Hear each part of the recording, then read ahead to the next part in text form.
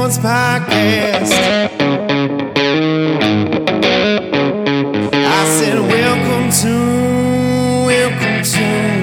the Dirty Sports Podcast with Andy Ruther and Joe Prano. Welcome to the Dirty Sports Podcast. Welcome to the Dirty Sports Podcast. I am your host, Andy Ruther, coming to you live from the Smut Studio in rainy Venice Beach, California, with my co-host, welcome back, Joey No Chill Prano. Thank you, Andy. Thanks for having me back here in the Smut Studio. The new and improved Smut Studio. Your boyfriend cleaned the carpet. It's looking fresh in here. It's the newest that's ever looked, agreed? Is your toilet running? No, that's the guy above me. He's taking a shower? He's been kind of annoying lately, I'm not going to lie. His toilet's running? No, he's just taking a shower, but... What's this guy doing home during the day? We're trying to run a podcast here. Well, the thing is, I forgot to hit publish on here. Oops. Anyway, I heard him moving stuff last night. Now he's somehow taking two showers, it sounds like. I don't know how he's running two showers simultaneously, but... Well, I have a new neighbor. Uh-huh. Directly in back of my bed, a older Japanese man. I think the Savage Town's messing with you. I think they're moving in people on all sides that are going to be home during the day to mess with your podcasting schedule. No. Here's what I've decided. And we might need those like padded walls. Soundproofing. I'm OG, bro. Like, I call shots around here. I'm one of the sheriff. I'm one of the OG guys. And you're very close with the mayor. Like, to be honest, you're the first lady at this point. I'm the first lady? You're the first lady of Savage Town. You're married to the mayor. Well, what I'm saying is, like, I have clout. I got to set the precedent for my new neighbor. Like, I didn't tell him I have a podcast. He didn't need to know that just yet. She's on a need-to-know basis. I introduced myself. Yeah. He was a very nice gentleman, Japanese man with a ponytail, probably late 50s. Although with Asians, they age great. Yeah. If you think he's late 50s, it means he's 114. I want to give a shout out to Tug Coker, who did a fantastic job sitting in while I was gone. The Nick Foles to my Carson Wentz. This guy, the show gets better when I'm not here. Trade me to Punch Drunk for a second rounder, an intern, and oh wow! I mean, how great is? I love Tug. He's the Nick Foles of the Dirty Sports Podcast. All he does is come in and make the show better. The show, and you're like the rest of the Philadelphia Eagles of the Dirty Sports Podcast. I get more hyped when he's here. Yeah. Because the Eagles, dude, before we get into that, Tug, amazing job. I agree with you. What I love about Tug is he just shows up. He does what he needs to do, gives excellent takes, insightful. There's no BS around him, and then he's off. Yep. He's got kids. He's got work. He's thusting. Yeah, he's got two kids. He's got a proper job, and he just shows up, gets it done. He's not like, how do I get over there? No nonsense with him. And that's what is amazing. Like, he doesn't just have two kids. He has a 2-year-old and a baby. Yeah. He's two babies, basically. Yeah. Yeah. Love Tug. But you're right, man. He fills in great, kind of like Nick Foles. Yeah. Look, dude, let's just start there. Okay. I'm going to double down. Eagles fans, you should stick with Foles. I mean, what are we talking about at this point? I'm talking full future. Yeah. He's only, 29, 30? He's not that old. He's only been in the league since, 2012? So there's multiple reasons, and we've talked about it at length over the last couple of weeks, and I know Eagles fans, they're like, you'd be shocked at how many Eagles fans are like go to any tweet that's like, if he wins next week, does like it have to be Foles? Like, go under any one of those tweets. It's like, it's Wentz and it's not a question. Stop being fucking stupid. Spine injury, knee injury, 2 of the first 3 years. But most importantly, you're going to have to pay him money soon. Yeah. Look, shout out once again to my official replacement, Tug Coker. Tug and I have been on the campaign the whole year, and now everybody else is coming around. This quarterback contract situation, it's like Nick Foles, regardless of how great he's been, can't command what Carson Wentz can command for age, for draft, how high he was drafted, for them deeming him the future. Yeah. Carson Wentz was, what was he, the number 2 overall pick? Correct. And Nick Foles was, a Rams backup 2 years ago. Like, you can get away with not paying him. And honestly, when it comes to value, forget the injuries, forget that. Just on value, how much of what Carson Wentz gives you does Nick Foles give you? And then how much can you pay him for that? So if he gives you 90% of what Carson Wentz gives you, but you only have to give him 25% of the money, how do you not do it? Yeah. How do you not do it? And If like the Smut Studio is how big? 450 feet? 390 square feet. 390 square feet, and you pay whatever, $1,500. Let's call it that. Okay. Right? If somebody said to you, Andy, I have a 375 square foot apartment across the hall, but it's going to cost you $800, you're like, I'm moving. Yeah, exactly. Of course I'm moving. It would be stupid not to move. Well, the Smut Shack fuck the Smut Shack's history. Fuck it. We could take that money, and you know what we could do with it? We could get more bobbleheads. We could go on more trips. You could get an actual NFL running back. Like, you could do a lot of things with the extra money. Yeah. There are probably dirtballs who are like totally confused with the fucking, conversation at this point. But the point is, it's dumb. No, I get what you're saying. And not only from a monetary perspective, for some reason, and I'm not saying that they don't play well with Carson Wentz.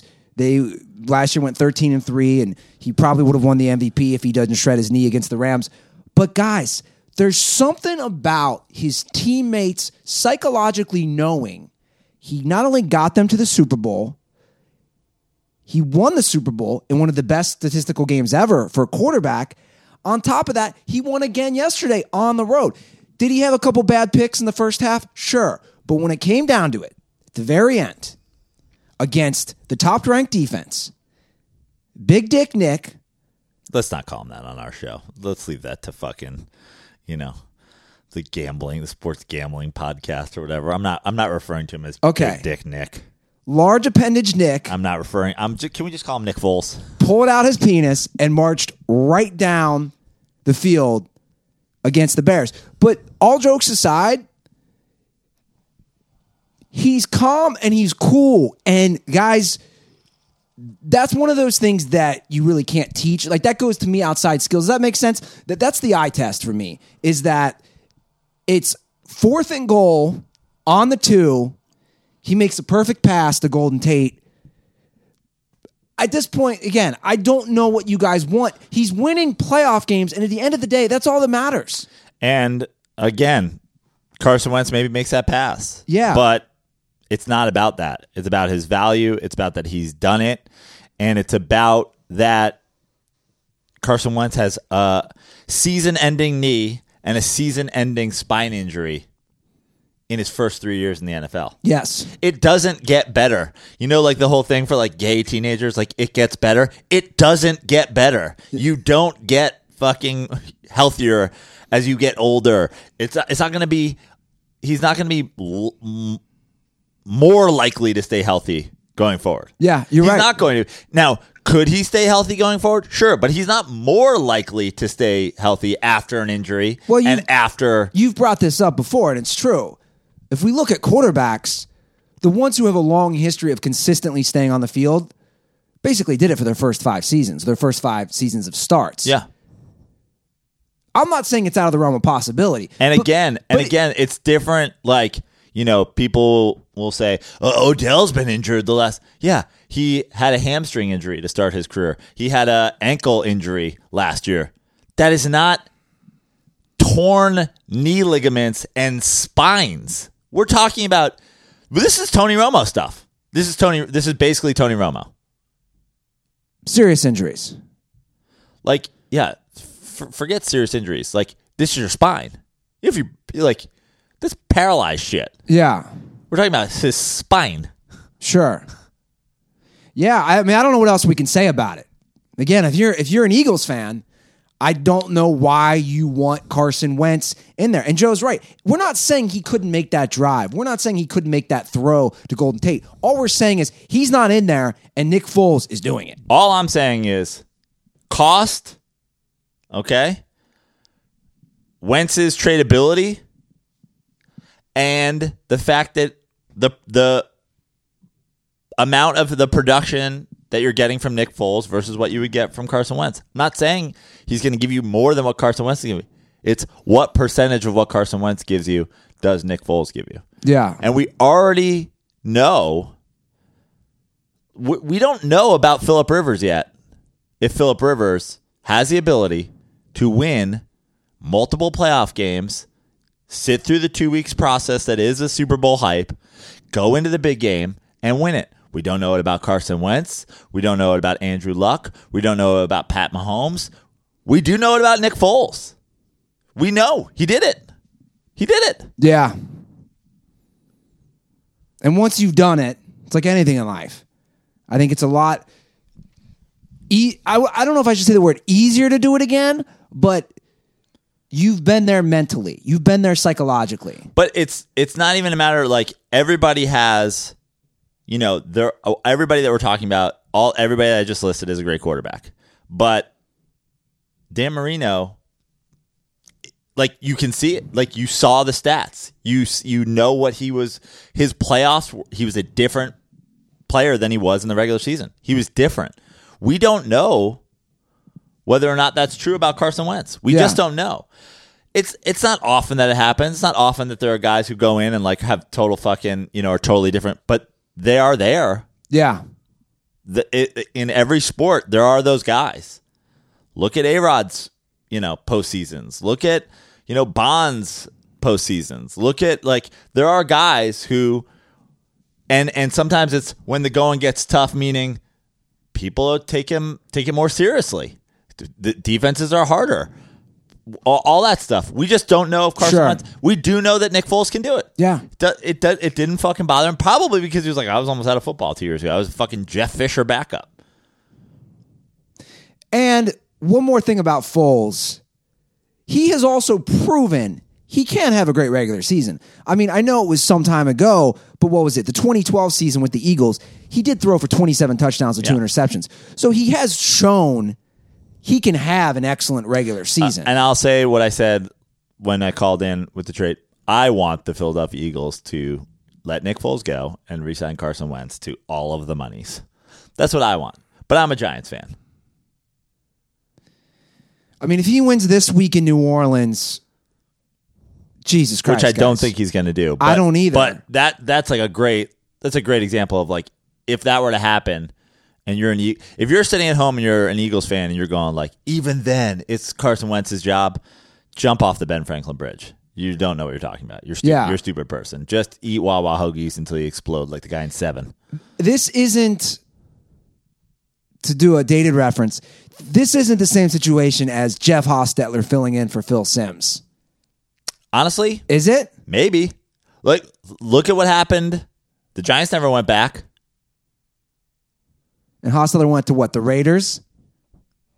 And was Hostetler good? No. But he also went to the Raiders. Was Simms fucking incredible after that? But also, it's not the same because Simms had won a Super Bowl. True. And Simms had played exceptional in that Super Bowl. So we knew Simms could do it. Yeah. There was no doubt that Simms could do it. So yeah, it's different for that reason, but at the time, would the Giants have been better off going with Hostetler moving forward? I don't know. They didn't win a Super Bowl, so they couldn't be worse going with Hostetler moving forward from there if you believe it's a Super Bowl or bust league. Well, let me hop into the comment section because a lot of people want to have their take on this Carson Wentz, Nick Foles thing. I'll just read a comment to hear your take. So, what is it? Bryson brings in a hypothetical. If Foles leads the Eagles to another Super Bowl, then they ship Foles for top picks because he's tapped out. I guess that means because he's worth so much. I don't know what he means tapped out. Right. He's going to retire? No. Wentz is going to lead his franchise to a Super Bowl. GMs are dumb. I don't know what he's trying to say. Great comment that you chose. I'm just trying to read what's right in front of me. Yeah. I understand what he's saying, though, in terms of if you were trying to get a return, right? If Foles leads you to another Super Bowl, that's when his value will be the highest, and you could ship him for even more than you could potentially trade Carson Wentz for, maybe to somebody who wants to win immediately. Yeah. But the point remains the same in terms of value.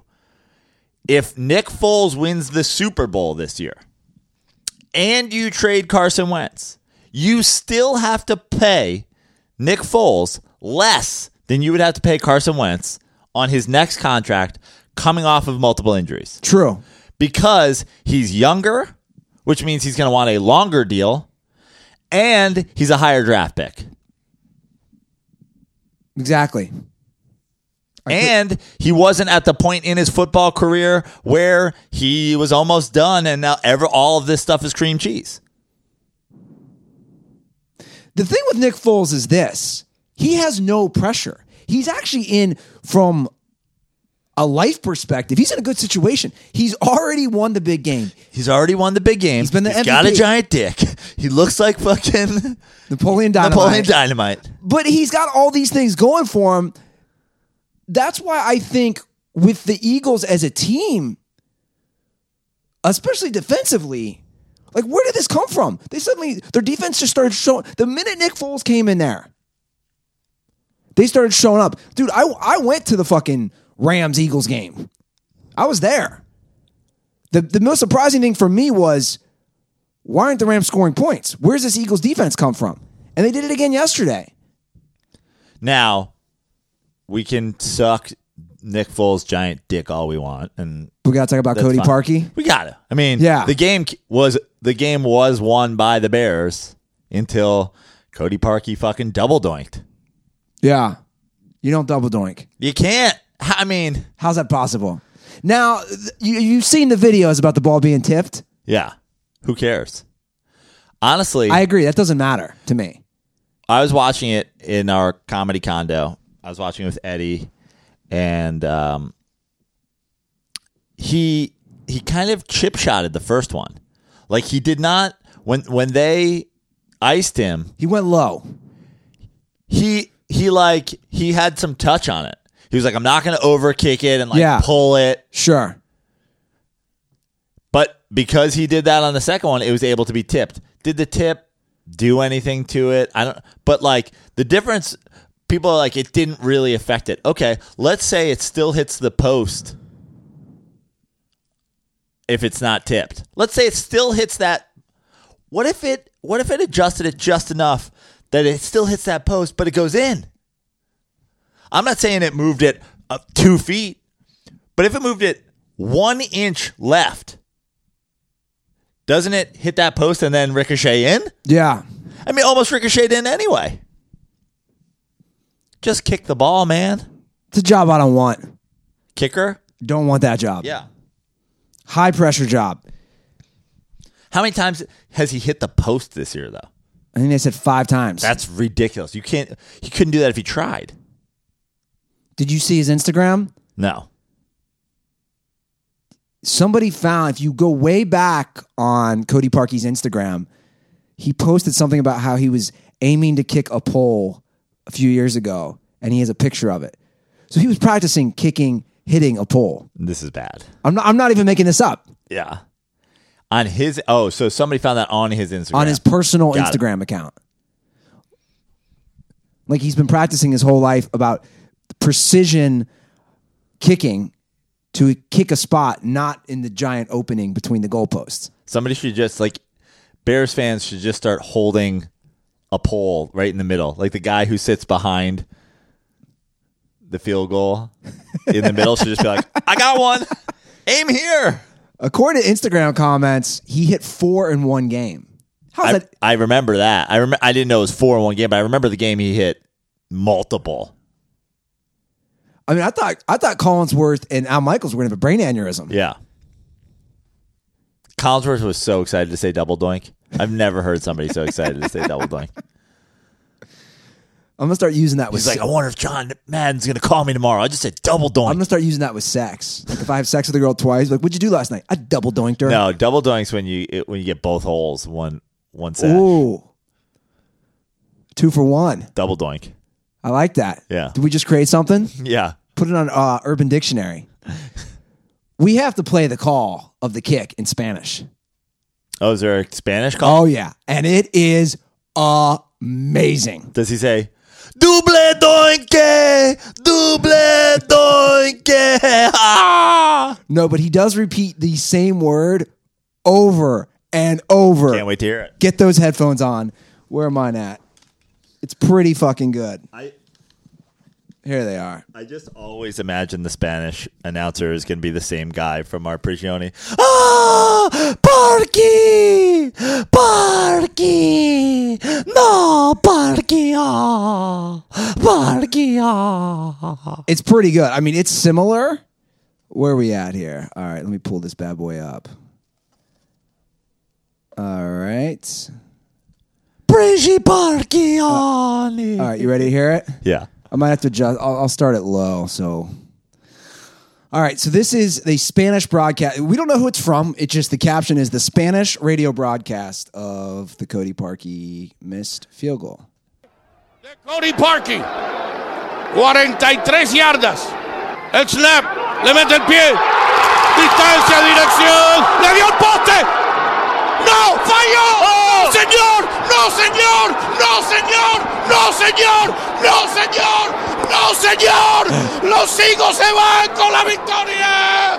¡Ay, papá! ¡No, señor! ¡No, You know what that señor! Chicago, Chicago. ¡Nos vamos para New Orleans! ¡Filadelfia gana el partido! Is that a breath? You know what that reminded me of? What? The end of Goonies. Do you remember when the maid finds the jewels? Oh, yeah, and she's yeah, like, yeah. no escuche, no escuche. And he's like, no, right, no. And like mouth's trying to fucking, no script, no sign, don't sign it. No, senor.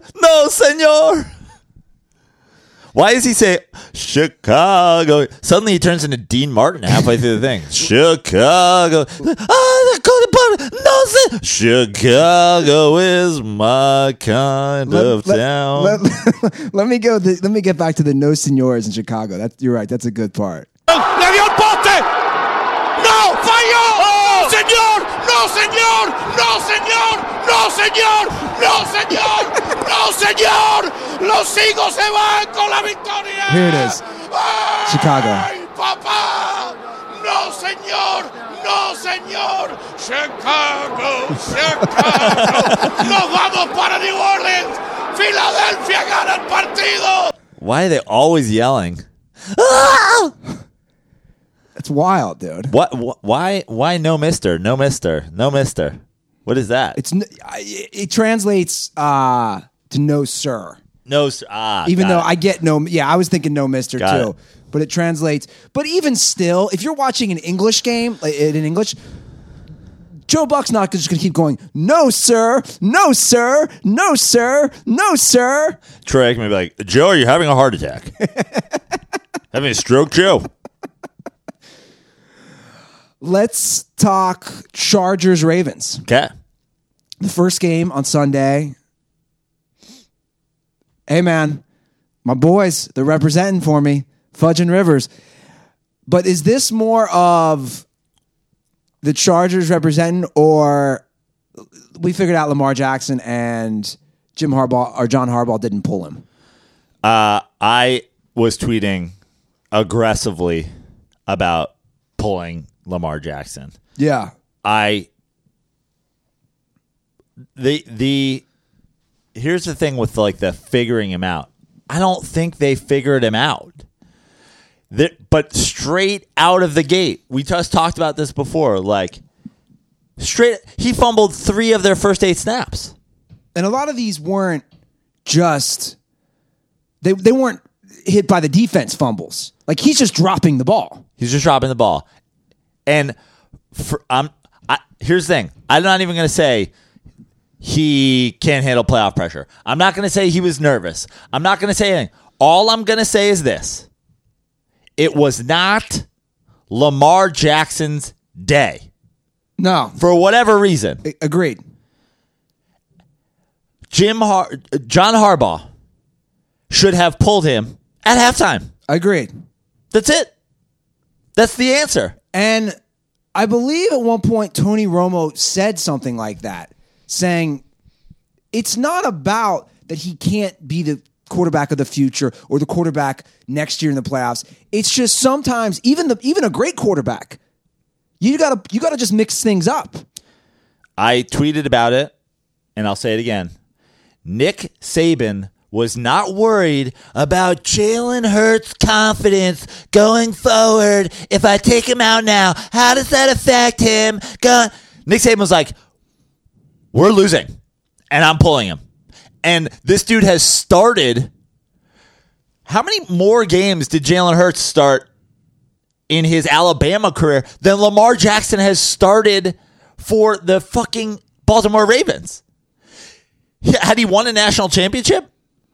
Or he played in a national championship game the year before? Yeah, he played the year before. We're talking about a guy who played 7 games. You're sitting, you have a former Super Bowl MVP, and forget that. Or no, I think did they win the year before that? Who cares? He played more than 6 games. Yeah. You have a vet on the sideline, okay? It's all right there for you. It's not that hard. Put him in. And then... What's his reasoning? I understand. I agree with you. I do not know. I've been trying to figure out what is the reasoning for him not putting Flacco in. I have no idea. And especially when you get to the point... First of all, I couldn't believe they didn't put him in half.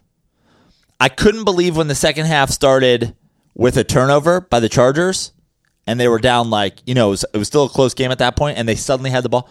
Put him in right then. Short field. Throw a touchdown pass. Let's go. The idea that he didn't even put him in late in the game, when there was that one final touchdown, when it was like 21 or whatever it was. Now the game doesn't matter where you're playing, at what level of football, who your quarterback is. It doesn't matter who your quarterback is. It doesn't matter if your quarterback lost an arm in a gunfight. At that point in the game, the only way to come back is to throw the football, which they did with Lamar Jackson. But guess what? He is not, at this point in his career, a quarterback who can effectively throw the football. So at that point, not going to Joe Flacco is criminal. Yeah. At that point, not going to Joe Flacco is forfeiting the game. Just leave. Just leave. What? You're actually, this whole idea that you're going to hurt Lamar Jackson's confidence. Well, who's saying this, by the way? Are people saying this? Because I didn't really see that, or are you just assuming? No, people are saying this. Oh, they've already made, this hurts his growth going forward. That's ridiculous. You know what hurts his growth? That's ridiculous. You know what hurts his growth going forward? That at the end of the game, for the last at least full quarter, the Chargers could pin their ears back, attack a quarterback who couldn't throw, and every time he gets sacked, he gets booed. That hurts a quarterback's confidence. You're hurting your quarterback's confidence by sitting him down in a game that he's almost certainly already going to lose, replacing him with the, 10-year, 12-year NFL vet, Super Bowl MVP that he replaced 6 weeks ago? If that's hurting his confidence, get him the fuck out of here in the first place. You're not qualified to be an NFL QB if you can't handle Joe Flacco coming back in. And then somebody said to me, oh, well, the Ravens have already moved on from Joe Flacco. Well, if that's the case, then you even have no reason whatsoever because we've already made a future decision that Joe Flacco's not going to be here. Yeah. Well, then how is Lamar Jackson going to be worried about the guy behind him if they're going to cut Joe Flacco in the offseason anyway? In fact, I don't know if you watched, but during the press conference post-game, Harbaugh basically said that. They're done with Flacco, and he even said, Joe's going to be a nice quarterback somewhere. So you're right. They did know. They had nothing to lose. I didn't get it either. Guys, when you're down this many points, and forget down that many points, he had 25 passing yards in the fourth quarter. Well, he had negative passing yards going into the fourth quarter. Yeah. Negative.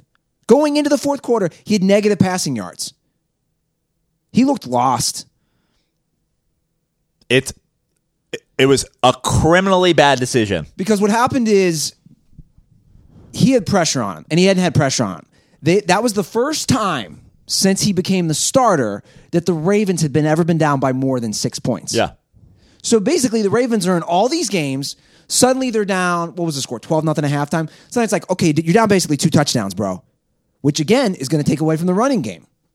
Not only is it 100% certainty, this is not even arguable. Not only is it with 100% certainty that if Joe Flacco comes in at halftime, do they have a better chance of winning that game? That's not even arguable. They have a better chance of winning that football game if Joe Flacco comes in at halftime. But I will say this. I believe the Ravens would have won that game if Joe Flacco came in at halftime. Why do you say that? Because look at late in the game, Lamar Jackson was able to pass the football somewhat effectively. Sure. Think about the Jalen Hurts, fucking whatever his name is, situation. Tua. You're changing. You're at the halftime of the game. You're completely changing your offensive strategy. Everything they have planned for. So then defensively, the Chargers have to adapt. Yeah. You have the ability not only to have practiced this, and Joe Flacco is certainly not running options in practice. When Joe Flacco takes his snaps in practice, he's not running the same offense Lamar Jackson is. He's probably running the offense that Joe Flacco was running before. Yeah. Also, he was their quarterback through half of the season. It's not like those guys are like, what are those plays? I forgot what pass routes I run. I'm certain that the Lamar Jackson pass plays they ran at the end of the game were plays that they were running when Joe Flacco was the quarterback of the team. They could have, as a team, and I believe John Harbaugh is a good X's and O's coach, they could have way more easily adjusted to Joe Flacco coming in at halftime than the Chargers could adjust for the 1 week of prep that they had for this team with Lamar Jackson as the quarterback. Yeah, I agree. I didn't get it. No one got it. Bad move, man. I mean, that game still came down to an onside kick. Yes. With Lamar Jackson. Yeah. Who cares if Flacco's not going anywhere? Who cares if Lamar Jackson's your quarterback for the future? You forfeited the game in the third quarter. Middle of the third quarter, when you didn't put him in. Honestly, after the first drive, when they only got a field goal on that short field, everything after that, you forfeited. Yeah. Leave. You care about it. If you care about this football team and you're not putting Joe Flacco in, save any potential injuries that happen from the middle of the third quarter on to the fourth and just go home. Yeah. Say, hey, guys, we actually are not trying to win this game. Everything I'm doing is very clear that we are done trying to win this game. This is now about, my quarterback for the future and whatever. We're gonna go. We're gonna go. We're gonna save ourselves any potential injury. We're out of here. Thank you for coming. We're leaving.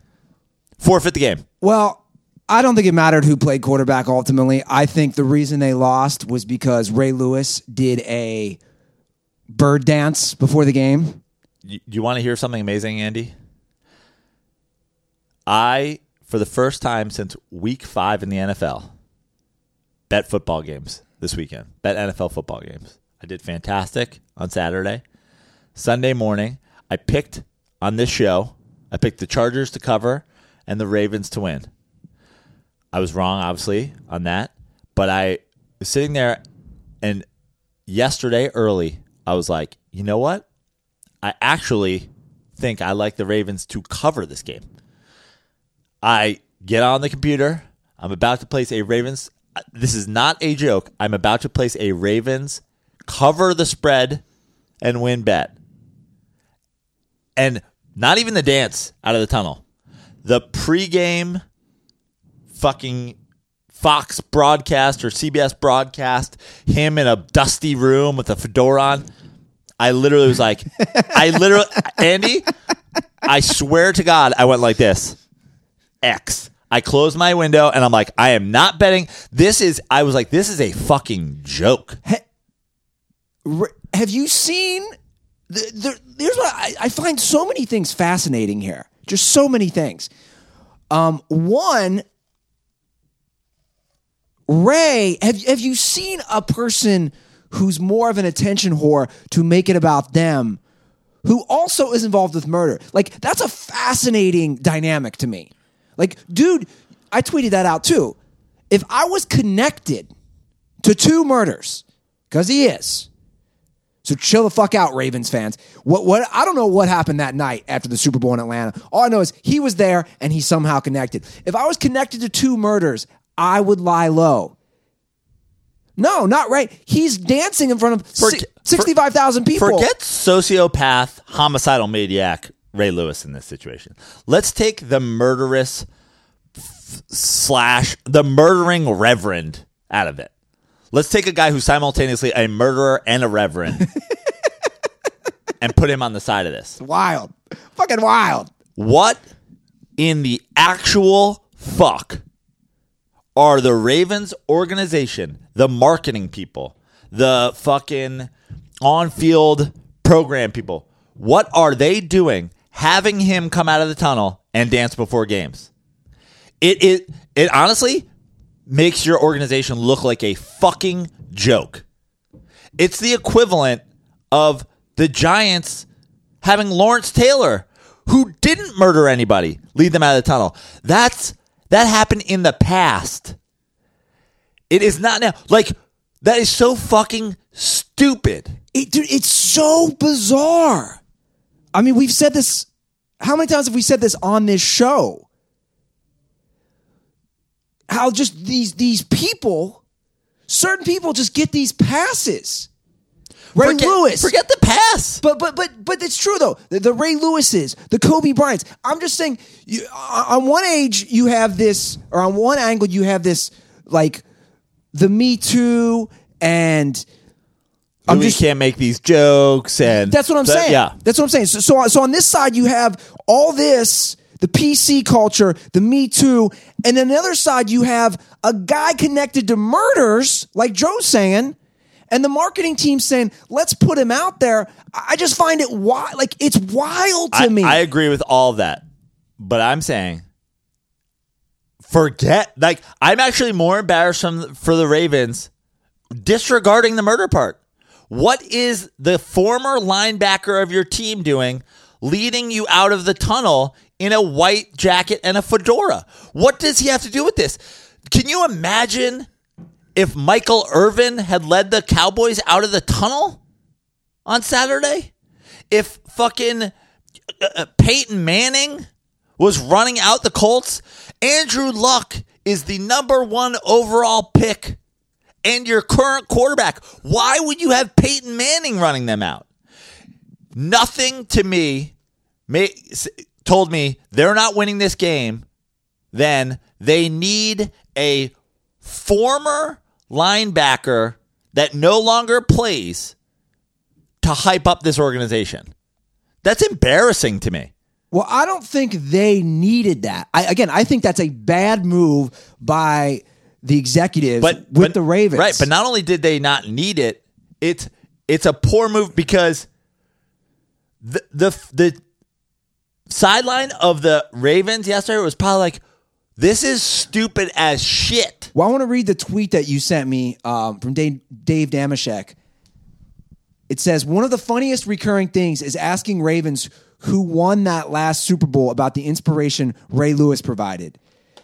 Consistently got some variation of an eye-rolled combination with a comment along the lines, Ray's speeches and dancing are more for Ray than anyone else. So right there, that tweet basically summarizes it. Again, it's all about Ray. Ray doesn't give a fuck about the team. He doesn't give a fuck about the Ravens winning their first home playoff game since the year he played, I believe the 2012 Super Bowl. He doesn't care. It's all about Ray. Ray only cares about himself. And that's the irony of all this, is that all he does is preach.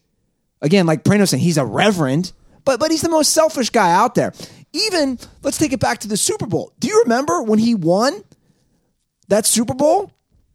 Joe Flacco was the MVP. Do you remember Jim Nantz? I'll never forget. I was actually back home in Cincinnati watching the Super Bowl. Jim Nantz is trying to interview Flacco, who's the MVP. And do you remember Ray kept trying to basically take the mic and get involved? It's like, no, dude, Flacco's the MVP. This isn't your MVP. It's so fucking stupid. So stupid. I was like, it gave me that feeling of embarrassment. It was a Jameis Winston pregame speech. It was a Jameis Winston eating the W. It was a comedian bombing on stage. I was embarrassed for the Ravens team. I was embarrassed for the Ravens organization. But they don't care. I was embarrassed for their fans. I was embarrassed to watch Ray Lewis come out. It was awkward for me. It was like watching an episode of Curb Your Enthusiasm. I can't watch Curb Your Enthusiasm because what it does to my shoulders. It makes me do this. Yeah. It makes me You get uncomfortable. It makes me shoulder cringe. And I don't like the physical. I don't like to I'm not really enjoying something if physically I'm uncomfortable. I was physically uncomfortable watching Ray Lewis come out of the tunnel. See, Physically. I was like, why? Why is this happening? Why would they do this? No. And I immediately started tweeting about him being a murderer. Like, I was like, this is the only way I can get it. I was like, I'm putting down the remote control and I'm fucking tweeting about him being a murderer. It made me physically uncomfortable. yeah. I don't get uncomfortable. I just laugh, and I followed what you did, and I started tweeting murderer jokes, which is a whole other element, which we don't really have time to get into. But again, Raven stands out there.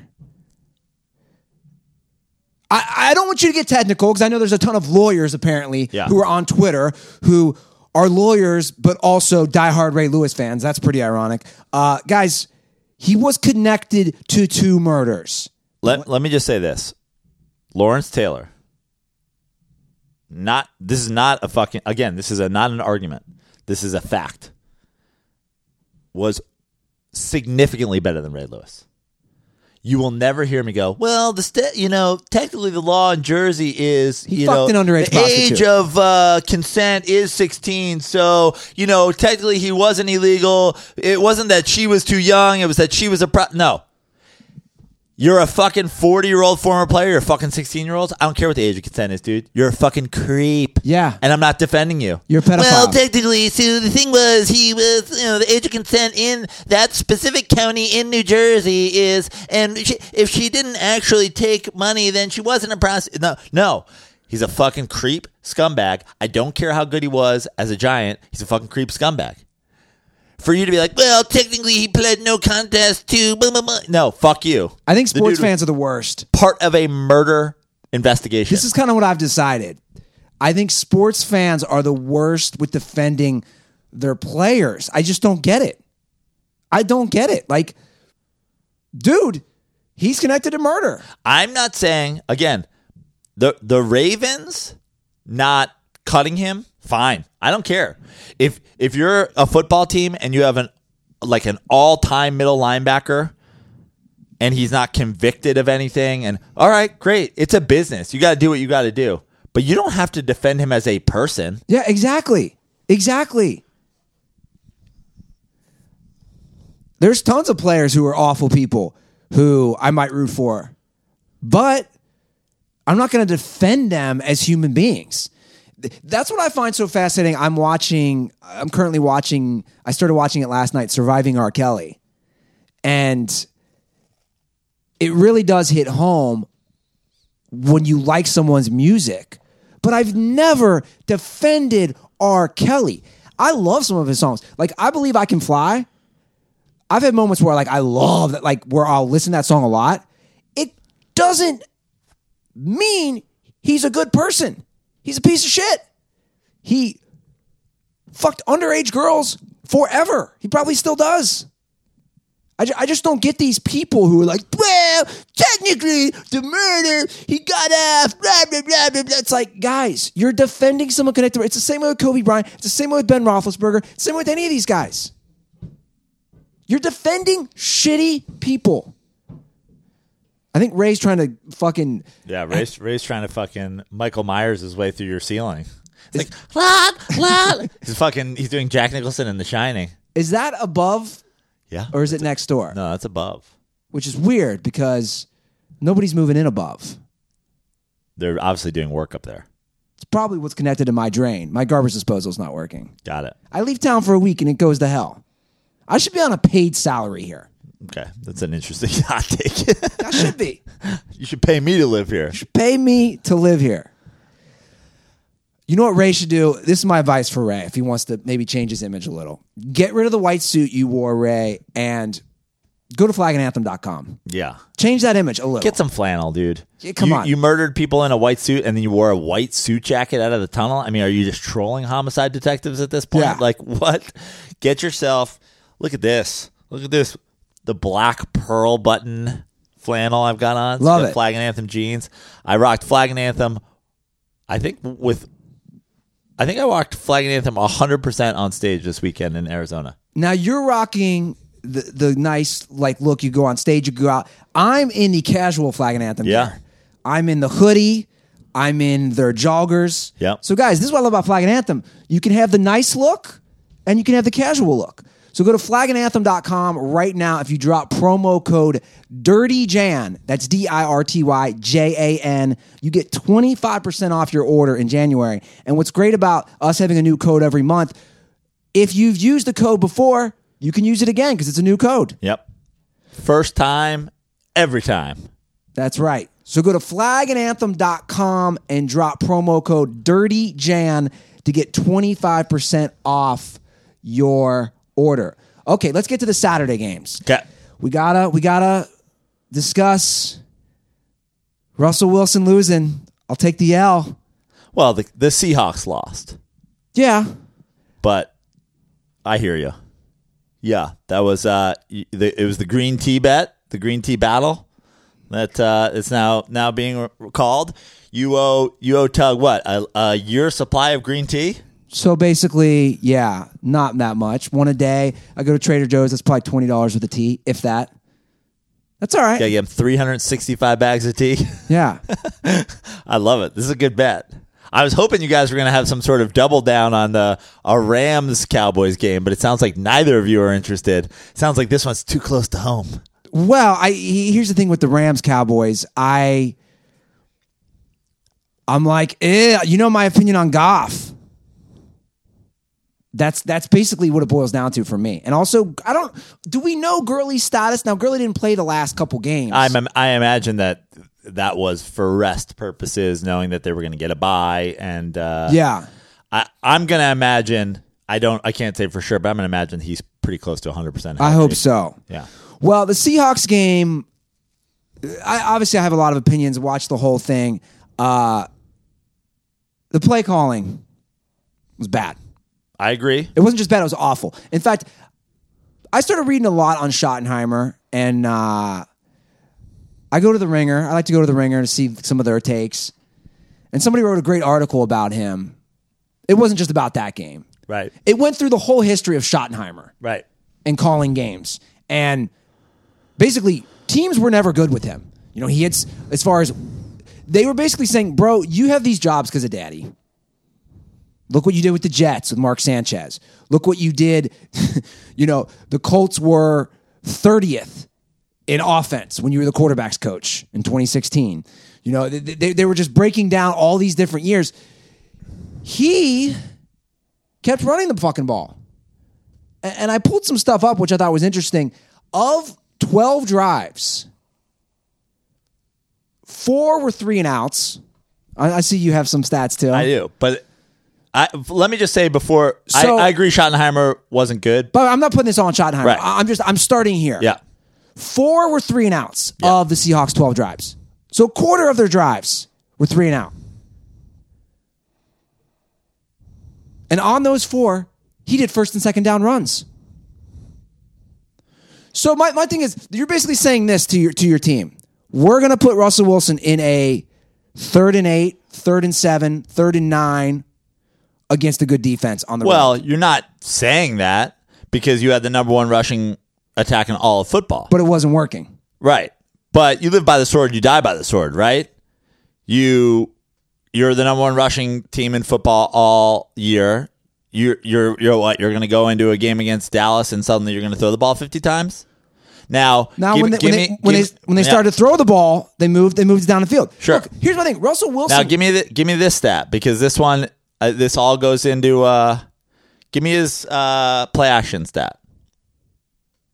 I don't know if I had the he was 10 of 11 on play action for 114 yards. Okay. So you're saying the run was setting up that. Of course. And Russell Wilson is good in play action. And he throws a good deep ball. Yeah, he throws a good deep ball. So here's the thing. I want to say, without a doubt, the Schottenheimer play calling was bad, but I don't think that the Schottenheimer play calling was much different than his play calling has been the entire year. On the season, interesting. Russell Wilson averaged 26.6 attempts per game. He threw 27 times on Saturday. So on par. You can put all of this on, they ran on first down and they ran on second down a lot. He's done that all year. They've had a number one thing. Russell Wilson dropped back 10 times on third down. He converted 0 of them. I get it. They were third and longs, but he converted 0 of them. Yeah, it's not a good number. 2 for 3. They were running on third down. They were 2 for 13 in third down conversions. Two successful third down runs. 0 for 10 dropping back on third down. The Fox pregame stat via Tony Gonzalez. Russell Wilson was the worst in football this season against the blitz. And he said, I expect the Dallas Cowboys to blitz Russell Wilson because he was the worst in football against the blitz. You know what stops teams from blitzing? Running the football. Running the football also leads, obviously, to setting up play action, which Russell is good. I wanted to say something because, people think that I don't give Russell Wilson credit.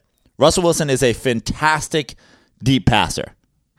I think he's incredibly accurate on deep throws. Yeah. And I think he has elite touch on deep throws.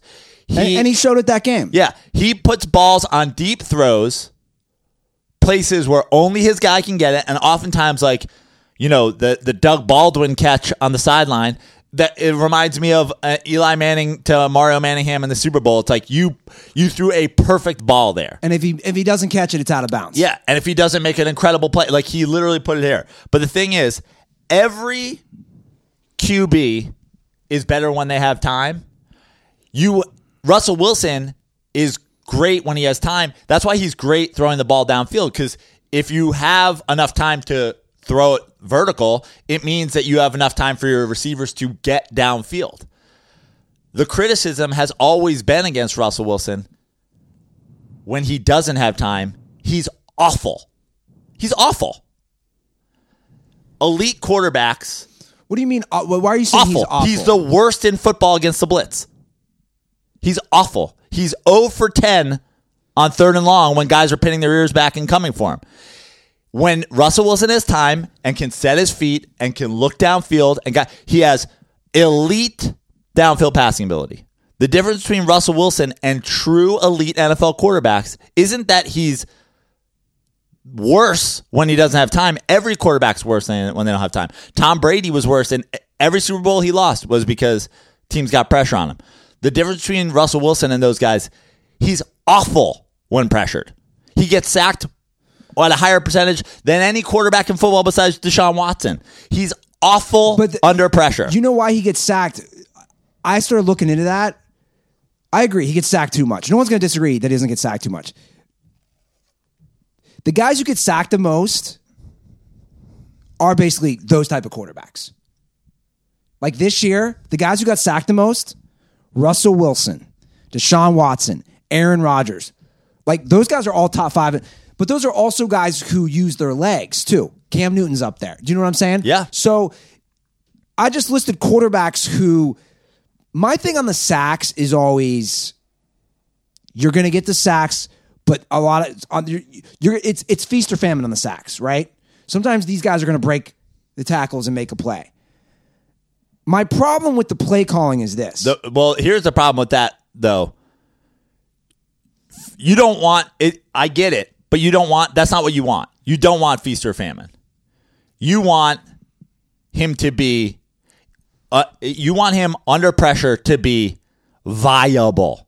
Everybody's worse under pressure, but you want him to be. He's not elite. He's not an elite quarterback when he's getting rushed. No one is. No one's is an elite quarterback when there's guys coming down on him. What you want him to be is able to stand in the pocket and make throws when he needs to. And the bottom line is the Cowboys' strategy was to come after him, and Brian Schottenheimer's strategy was to not let them pin their ears back and come back with him, because we're going to run the ball every fucking down. So if you think we're running every play, you can't be blitzing every play. Nothing breaks off huge runs like over pursuing with a blitz and then a guy finds a gap and he's gone. So this was a chess match, and the chess match was to stop you guys from blitzing Russell, who's the worst in the league with a blitz coming at him. We're going to run the shit out of the ball. And the Cowboys are like, okay. But here's what I would say back to that. I get that he passed the ball 27 times, which is on par with what he did all year. The problem is it wasn't working. Right. To me, you have to make an adjustment. You have to decide at halftime, kind of like we discussed with the Ravens game, you have to make a call as a coach. So Carroll's got to basically get involved and say, look, dude, we can't run the ball. We're going to have to risk it. We're going to have to let Russ loose. We're going to have, because they just could not run the ball at all. Okay, but here would be my argument to that. I know everybody wants to say, Joe, you're a fucking hater, and Russell Wilson is, has the most wins in 7 years as a quarterback, and he's never been worse than 9-7. Russell Wilson was 9-7 this year because they had the number one 10-6 this year because they had the number one rushing offense in football, and he was only throwing the ball 27 times per game. You don't get in the playoffs and just go, let's light that game plan on fire. Well, I'm not saying that. And I disagree with what you just said. That's not the only reason they're in the playoffs is because they're rushing. They're also in the playoffs because Russell Wilson, he threw 35 touchdown passes. He was third in the NFL. Like, he's only throwing, again, my love of him is also his efficiency. He's only throwing 27 times a game, but he's also throwing at a high volume for touchdowns. Whatever. We've already gone down that road. I agree with you to an extent, Prano. I'm not going to disagree.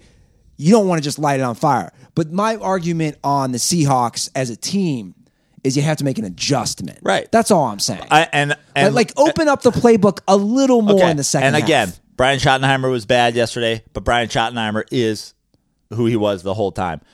This isn't football chess on a level that the layman can't comprehend. The Seahawks had a strategy to try to stop what they thought the Cowboys were going to do, what Tony Gonzalez expected the Cowboys to do before the game when he talked about how Russell was against the blitz. And if they change, what do you think the Cowboys do? This isn't fucking, mastermind shit. If they start throwing every down, then the Cowboys start blitzing every down. I'm not saying it wouldn't have turned out better, but I'm just saying when you're looking at your options, I get that it didn't work and I get that they lost, but it came down to it was a 2-point game.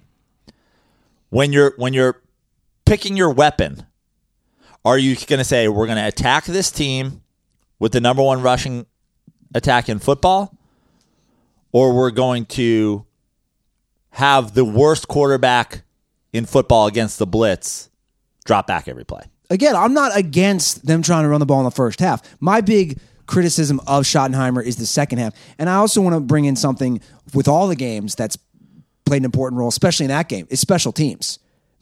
Tavon Austin had an amazing return. You saw some amazing returns yesterday.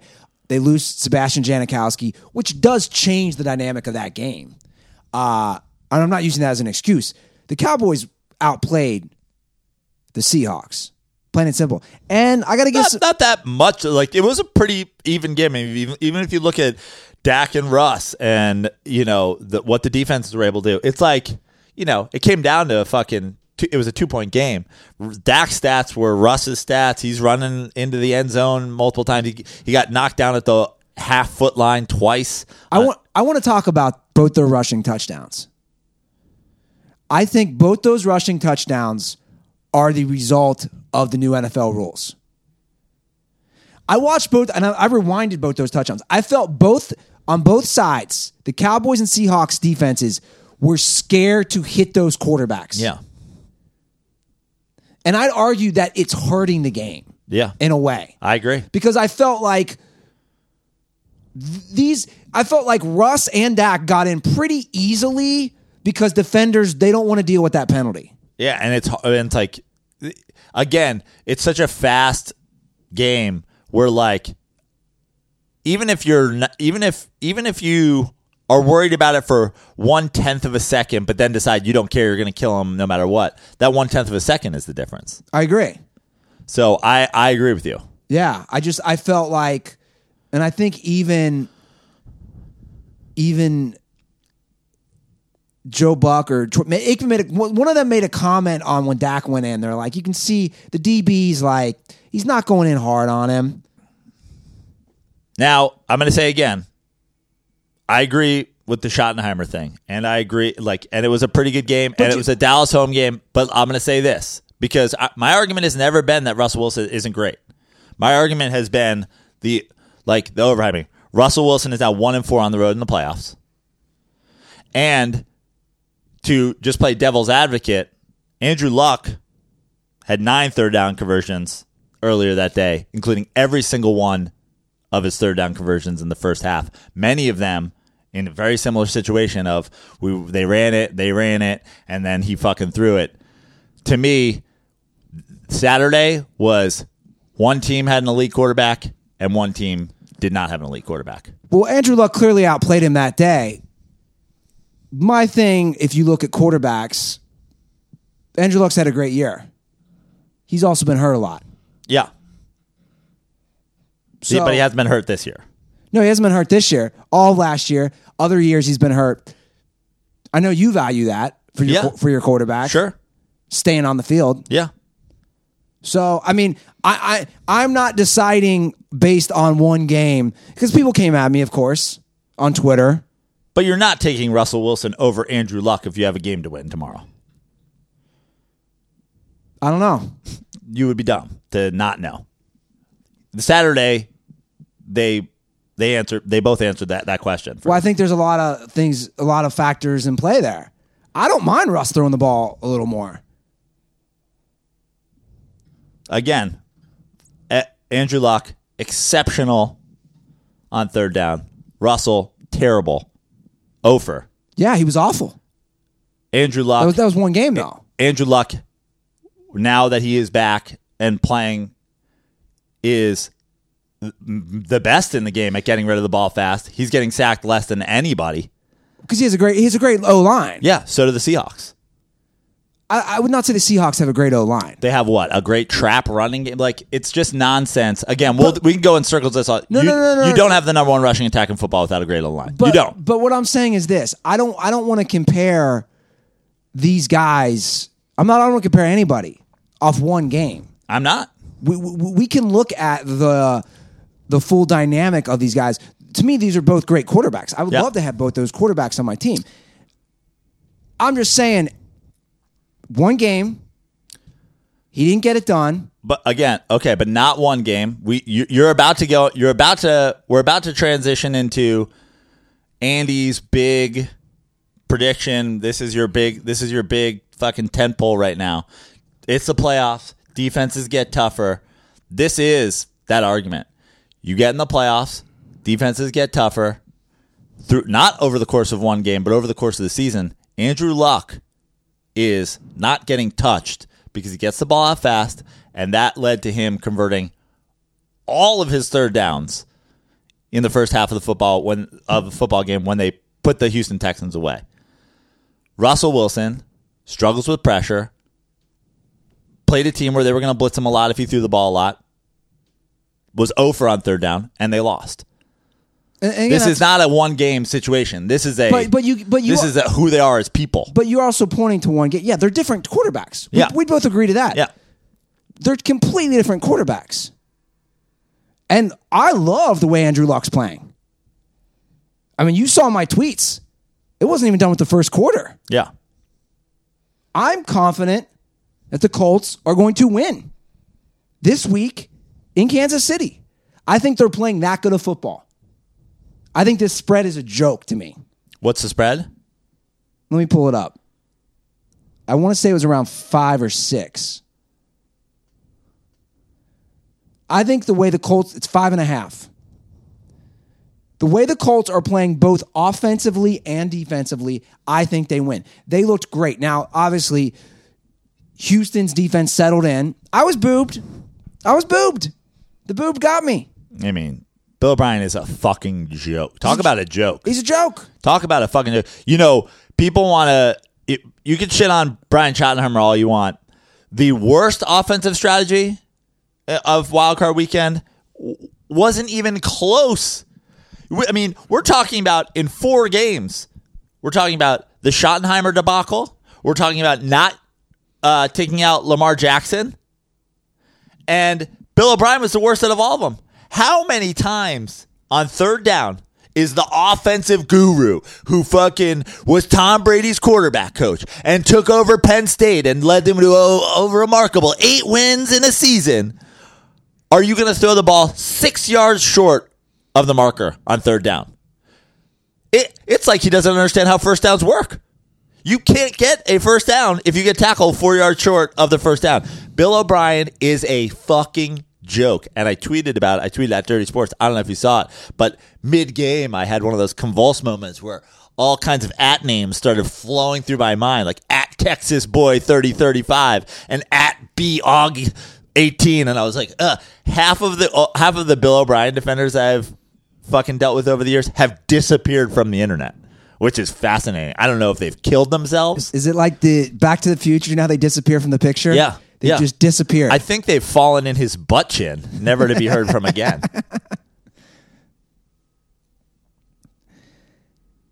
He doesn't have a good track record. He's a joke. His only playoff win is against Connor Cook. Yeah, he's a joke. He's a joke. Their defense is always good, and he's supposed to be Mr. Offense. And, I mean, his play calling is a joke. It's not the same as Brian Schottenheimer going like, oh, we're going to fucking stick with what got us here. There's no way that what got them there was fucking throwing the ball 5 yards short of the sticks on every third down. How many times did they throw the ball downfield the entire game? Colts have a good D, though, man. I'm telling you, the Colts, I have watched them play a fair amount the last month. Yeah, they have a good D. It's the playoffs. Everybody's going to have a better defense. Yeah, that's what I'm saying. And that's why I like the Colts. I do. I didn't realize how well Mac has played this year. They have a all-around really, really good team. Yeah. And it's going to be a fantastic game.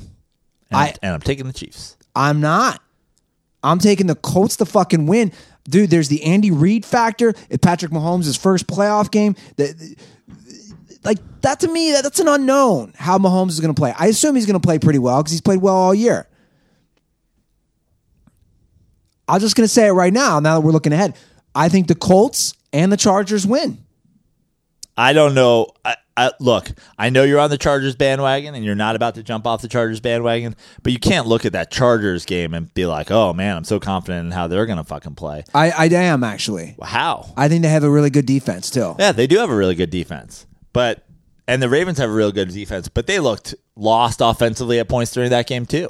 I mean, Lamar Jackson had negative passing yards going in the second half. It was very much a game. Bill Belichick ain't fucking... I mean, John Harbaugh, I think, is a good coach, although I'm putting a huge fucking red mark on his thing for not taking out Lamar Jackson. But I'm taking the Colts. I'm taking the Chiefs, and I'm taking the Pats. So you're going both favorites. To win the games. To win the games. Now, when I'm not allowed to swear and we start talking about the spreads on Thursday, we'll see. Well, the Pats are 4-point favorites right now. Yeah. And I kind of love this. I love the idea of the Colts and Chargers playing an AFC championship game in Carson, out here in greater Los Angeles. Yeah, it would be awful. I don't think it's going to happen. Pretty wild, dude. Yeah. That takes both of them winning. Yeah. It's not going to be easy. But let's briefly look ahead. Now, you, me, and Tug were texting last night about possibly going to Cowboys-Rams playoff game. I pulled up my SeatGeek app. The Rams are hosting the Cowboys the Saturday night game here. I was looking on SeatGeek. Man, those playoff tickets are a little more pricey, huh? Yeah. I don't know. What you tell me. What were they looking at? We're looking at like $300 a pop, bro. Or $290 with that great SeatGeek promo code. That's right. So, guys, if you want to see your team play, download the SeatGeek app. You can use SeatGeek for any event. What I love about SeatGeek is that when you click on the ticket or the specific seat, it gives you a view of exactly what you're going to be viewing during the game. So you can see it pops up. It makes it easy to know, especially at a big stadium like the Coliseum. I always like using that. So guys, download the SeatGeek app today because you get $10 off your first SeatGeek purchase. Just open the app on your phone and download the SeatGeek app and enter promo code DIRTY at checkout. That's DIRTY, promo code DIRTY for $10 off your first SeatGeek purchase. SeatGeek, life's an event. We have the tickets. I'll tell you what our plan should be. Me, you, Tug, the Chabelli's tailgate party, and just monitor that SeatGeek app right up until kickoff. Try to pull a last minute ticket drop. Ooh. I know SeatGeek, they close down their ticketing like with a little bit of time before game time, but we smash to the Chabelli's tailgate, and we just wait. Well, the Chabellis will be tailgating. I was Yeah. texting with former intern Joe Chabelli. He might change his flight. He was supposed to fly back. Now, do they do Dallas barbecue for this game? Like, how does this work? I don't know, but the Chabellis, arguably best tailgate in Los Angeles for Rams games. Joe Chabelli's coming back for the game? He might change his flight. So he's in town right now. Oh, wow. He goes back to school. School starts next week. He was going to fly back on Friday. Is he flying back to Spain? No. He's No. back from Spain. Okay. Spokane. So go back to Gonzaga. Right. Got it. Now we're right. I'm so confused as to what time of year it is. Okay, so he did his first semester. I mean, Shaboring. Don't be Shaboring. Why would you not? What are you rush to get back to Spokane for? Jesus Christ! Change that flight, fam. Dude, I skipped class in college for diarrhea. We're not talking about fucking. This is a playoff game. Playoffs. Rams, Cowboys. And you know LA Coliseum is going to be full. It'll probably be halfway full of Cowboys fans. Oh yeah. All the yofels who've never been to Texas. Yeah. Now, you're not confident in your Rams. No. But who do you think wins the game? I think the Rams win. Yeah. I think they do too. They're 7-point favorites right now. You know why? Here's how I do it. I like to look at coaches and quarterbacks when it comes playoff time. Coaches, I'm going to give the nod to Sean McVay. Quarterbacks, I think it might be a wash. You know, Goff didn't have a good playoff game last year at home against the Falcons. You know my feelings on Jared Goff. All around, the Rams have a more talented, deeper roster. Cowboys have a much better defense. I think the Rams win in a close one. But I wouldn't be shocked if the Cowboys won, is what I'm saying. And then Eagles Saints. Saints.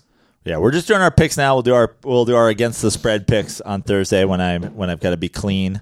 But I've been saying it since the beginning, since before we were previewing the playoffs. I know this is the year everybody goes, anybody can win. The Ravens Chargers game is a Super Bowl matchup. I think the NFC and AFC championship games are going to be the 1 seed versus the 2 seed. And I disagree. I said this last week, I'm kind of pulling for a Drew Brees, Phillip Rivers, former Chargers quarterback. Somebody gets off the hook of our gauntlet seasons that we've thrown down. Yeah. 2 men enter, only 1 man can leave. Or, like I said during our preseason picks, if it's a Rams-Chargers Super Bowl, the fix has been in all year. The Raiders like, what about us? Yeah. for LA teams. We didn't even touch on the officiating, Joe. I mean, I'm not in all the games. Yeah. Questionable calls. I mean, of course. It's ludicrous. The fumble that the ref picked up? Ludicrous. I don't understand the whistling plays that, like, this isn't rocket science. From now on, Let the play go. you have to let it go. You just have to. Yeah. But he, like, there's just no way that's the interpretation of that rule even. The ref said that it was a catch and a fumble. That there was just no clear recovery. But is that more on the Eagles defense they blew the whistle. for not picking the ball up still? They blew the whistle. The play's over. You go until the whistle. Yeah. The Eagles defense was probably so stoked that it was called incomplete. They're like, oh, it's called incomplete. Whistle dead. We just stopped the guy from catching the ball. We win. We win that down. That's it. Honestly, it's more on the Bears than it is on the Eagles. The play ended with a win for the Eagles. Only retrospectively now if that guy thought he caught the ball, he should have got up and ran after the ball like he fumbled it and dove on it. But the bottom line is, if a clear recovery does happen after a whistle, does it even count? Players can, when a whistle's blown, you can change your lineup. You know what I mean? Like when a whistle's blown and now it's third down, your nickel guys can run out there. If the whistle had blown, could some guy have just run off the sideline and picked up the ball? Could it have been any Eagle or Bear? They were saying during that game they've never seen this, ever. Because it's a preposterous situation brought on by the stupid rule change that they made this offseason. Because they still have no idea in the moment how to fucking deal with not knowing what a catch is or isn't. Here's the answer. Let the whole thing play out. Be late with your whistle, and then fucking decide after. Let that ball be bouncing around. Let somebody pick it up, then blow the whistle. After the guy runs it all the way back, if that happens, or somebody picks it up and runs it in the end zone, then blow the whistle, and then be like, well, look at it. Oh, you know what? It was incomplete the whole time. Fine. How is that a bad idea? It's wild how we're still having these discussions. It'll never end. And football's the only sport where this happens. Every year. We're talking playoffs. Yeah. Can't have this shit happen. These affect games. These affect gambling. There's a lot of money involved here. Can I talk about one of my, I mean, it wasn't for the most money, but one of my all-time favorite gambling moments. So Saturday, I was like, I can't do it. I know the NFL has been fucking me squarely in the butt the whole season, but I was like, I can't miss Bill O'Brien favored in a playoff game. So I bet the Colts money line. Fuck, easiest money ever made. So then, do you remember my prediction for the Cowboys game? Cowboys win. It's 2.5. Cowboys win, Seahawks cover. I take my winnings from, I'm like, it's free money. I put my original bet back in. I take my winnings. I bet the Cowboys money line and the Seahawks with the points. Ooh. And I win them both on that fucking ludicrous 2-point conversion. Because they didn't have a kicker. I was basically hedging my bet. Like, if the Seahawks won outright, I still like make a little bit of money because the Cowboys money line is like in whatever. Yeah. But if I was like, I'm going for it. I'm going for my middle 2 points. I was like, I think this comes down to a fucking Maher field goal at the end. No, it came down to a Russell Wilson 2-point conversion because Sebastian Janikowski's fucking canned ham of a leg fell apart.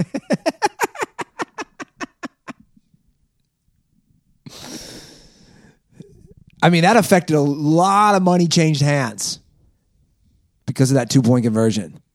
The minute it happened, I was like, oh, this is huge. Fantastic Saturday for me gambling wise. And then Ray Lewis pulls me out of a Ravens bet last minute. Thank God for him. And then I was just like, after that close call, I was like, I'm staying away from the fucking late game. Yeah. They're so close, And thank man. God I did, because I thought the Bears were going to fucking win that game outright. So I went 0 for 2 on Saturday and 2 for 2 on Sunday. And you did the Well, you picked opposite. the Seahawks to cover, which they did. Oh, I did? That's right. Yeah, you picked them to cover. You And just had win. them winning the game outright. If you had bet the Seahawks money line, you would have obviously lost. Yeah. Do you want me to play this clip? We should reiterate one more time. You did think the Texans were going to win a playoff game with Bill O'Brien. Yeah. Do you want me to wear the L chain? I mean, no, I don't even think that's L chain worthy. That's like, I mean, you were like on the Texans. I mean, what am I talking about? Why am I passing up opportunities for people to wear the L chain? Of course I do.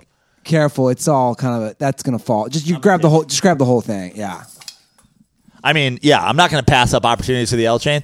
It's really not your fault, but I guess you should wear the L chain for not knowing Bill O'Brien's a giant boob. This isn't on you loving you're not wearing the L chain for liking this Texans team. I want to say that. I'm making you wear this L chain for not knowing that Bill O'Brien is a clueless fuckbag who until this year never won 10 games at any level of football he's ever coached. His qualifications for being a head coach in the NFL are as follows. He's Tom Brady's quarterbacks coach, and he went into the University of Penn State after the Sandusky thing and won 8 games. 9. Whatever. But whatever. Who cares? They weren't a fucking national title contender. They were 9-4. 9-4 is a fucking... I mean, I'll be honest with you. 9-4 is a wild card fucking team. I've missed a lot of takes. In fact, I had Nick D'Alessandro made a video of our preseason picks, which he did an amazing job with edits. So go on YouTube, check that out. All the picks that Joe and I got wrong, some of them we got right. I had some awful picks. Yeah, everybody does. You can't pick the whole NFL's fucking season. But I don't get on myself for that. What I get on myself for is picking a Bill O'Brien team. You can like Deshaun Jackson all you want. You can like J.J. Watt. You can like their defense. You can think DeAndre Hopkins is the best fucking wide receiver in football if you want. But if you don't know Bill O'Brien's a boob at this point, what are we doing here? We're 480 episodes into this, and you don't know Bill O'Brien's a boob. I feel like my son just pissed his pants in like 9th grade. You walked into your first day of freshman year of high school, you wet yourself. I don't know. I had a moment. And I like Deshaun Watson. Sure. He's a great quarterback. He looked awful yesterday, by the way. Yeah, he didn't look good. Or Saturday. Do we want to play or do we want to move on? I mean, we're already an hour 22. Sure. I'm freshly back off of fucking Palm Springs, Arizona. I've got desert air in my blood. There's this Bill Polian clip. Not Bill Polian. He's the former GM of the Colts. Jim Irsay, owner of the Indianapolis Colts. He's had a DUI. He's a pill popper. He's a drunk. The guy's a disaster. His post-game speech after the win in Houston is a disaster. Can't wait to hear it. Let's throw this on. It is just a nightmare. All right, so let me pull this up. Where we got here. So again, this is Jim Irsay, the owner of the Indianapolis Colts, trying to hype the guys up. It's such a disaster. I'm pulling this from Deadspin.com. They actually had somebody transcribe it. Okay. I mean, you can understand what he's saying. I think they went a bit far with that, Right. but he's a fucking disaster. All right, let me play this. Yes, guys, congratulations. Tremendous job. As Coach said, clean game. Love it when you guys play a clean game. No stupid penalties. I mean, Coach and I always talk about it. Why hold on kicker punt returns? How many kicker punt returns happen in a year? About this many, okay? Smart. You guys played smart. And Coach and I talked a little bit before I came in here. And you know me. I'm a rainmaker, you know. I'm not. It's party time though for you guys. Hold on, I'm gonna stop it there. What? What I love in this video is look at the players and also look at Frank Reich. Like They have the look of a drunk sorority girl just walked in our locker room to give us a speech. And I'd like to say this, as awkward as this is 1,000,000 times less awkward than Ray Lewis coming out of the tunnel. Oh yeah, I agree. I'd like Jim Irsay. If they had Jim Irsay come out of the tunnel and do the Ray Lewis dance, it'd be less awkward than Ray Lewis. But where's he even looking? I'm sure he's looking at somebody we can't see. He's just not looking at Frank Reich. So the only thing I'm going to say, because we win as a team and lose as a team, as Coach said, damn it, men, we can play better, okay? Yeah. Damn it, we can play better. I know we can play better. Wow. But I am so proud of you guys. I can't even, winning on the road, what you guys did, I mean, 14-point deficit, just incredible stuff. And like I said, Wait, what? I think he meant 14-point victory. Okay. He's drunk. win Give him as a a break. team, we lose as a team. Always win three phases of the game. We're a team. No one gets singled out for good, bad, or indifferent, as Coach said. But you know me. Was that Andrew Luck? Yeah. I know you guys, and you got more in the tank, okay? Yeah, we do. Like 31 that's Luck. points, maybe. I'm going to leave it at that. I'm sorry. I don't want to be a Scrooge. I'm not Scrooge. I love you guys. Love it. Works. Yes, I got. How lit is he? Yeah. I actually like that he's just a drunk. Actually, he seems like a fun guy. You know, I think if I recall, I'm pretty sure him and Hunter S. Thompson had a relationship. So that always makes me like a guy. Irsay's the friend who bust out like the acid at the party when you shouldn't bust out the acid at the party. I don't know. We should be taking acid. Like, well, you shouldn't. You're our starting quarterback. Oh. When Jim Irsay takes acid, everybody sounds like Andrew Luck. Would you like another beer, sir? Why is my waiter Andrew Luck? Hey, what the fuck is Andrew Luck doing? I mean, Andrew Luck needs to go see Trippy. He's got, like, what is his hair situation? He's going with, like, long on the sides, short on the top, beard, weird mustache. Like, somebody's got to clean up Andrew Luck. Andrew Luck ain't getting too many fucking. If he goes on to a Super Bowl run, I mean, that's like a multi-million-dollar thing when you're a quarterback. You know what I mean? Yeah. You got to look sharp, especially. I mean, he's not doing State Farm. But I think that's his charm. Like that's the marketing angle for Luck is that he looks like a disaster and he doesn't care. I mean, yeah, but what's he gonna do? What's he gonna be the spokesman for? Frankenberries? Beef jerky. Yeah, like the He's- one with the Yeti. He's the new Yeti. Andrew Luck is the Yeti. Fucking was it Jack's Lynx? Yeah. Jack's Lynx. We eat him in the locker room. Is that a Yeti? That's what I don't know. I mean, it's limited. I'm Frankenstein. Eat Frankenberries right on your cereal shelf next to Count Chocula. Stop into a Slim Jim. Oh yeah. I think you're right. We can get 30 next week. Well, look who we got playing each other. You got Kermit the Frog, Patrick Mahomes against Andrew Luck. Yeah. We need a side-by-side with those guys Yeah. giving a press conference. We got to preview the college football national championship tonight. Great.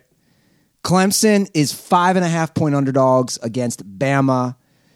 It's in California. It's up north where the Niners play in Santa Clara. Who you like and why? Alabama. I like them because they're Alabama. I'm not much of a college football guy, but look, I in the Alabama games I've watched this year, I haven't seen a whole lot of reason not to believe in Alabama. I know that Clemson's QB has been playing fantastic. I saw Freshman. a story that he's like some sort of perfect pro prospect. I mean, I think it's always a little early to make that decision, but I'm going to say freshman, and that, you know, he's come in the middle of the season. I'm taking Alabama. I think that it's not all that close. I think it's a 10-point game, and yeah, I don't know. Part of me really, Clemson's defense is amazing. Yep. This is one of those rare years where Bama's offense is better than their defense. Yep. I've never seen that happen, actually. Their D is fucking good. Yep. It's great. Clemson's defense is great. I think they cover What's the spread? 5.5. Okay. But I like Bama to win. But I think it's a good game. See, you're saying 10. I think it goes either way. I think we're talking a 3 or 4 point game or a 17-point game. Does that make sense? Like, I think it's either a really close game. I don't see like a 10, 11-point game. I don't see it kind of in the middle. I think either Bama blows them out. I'm saying 10-14. Okay. Gotcha.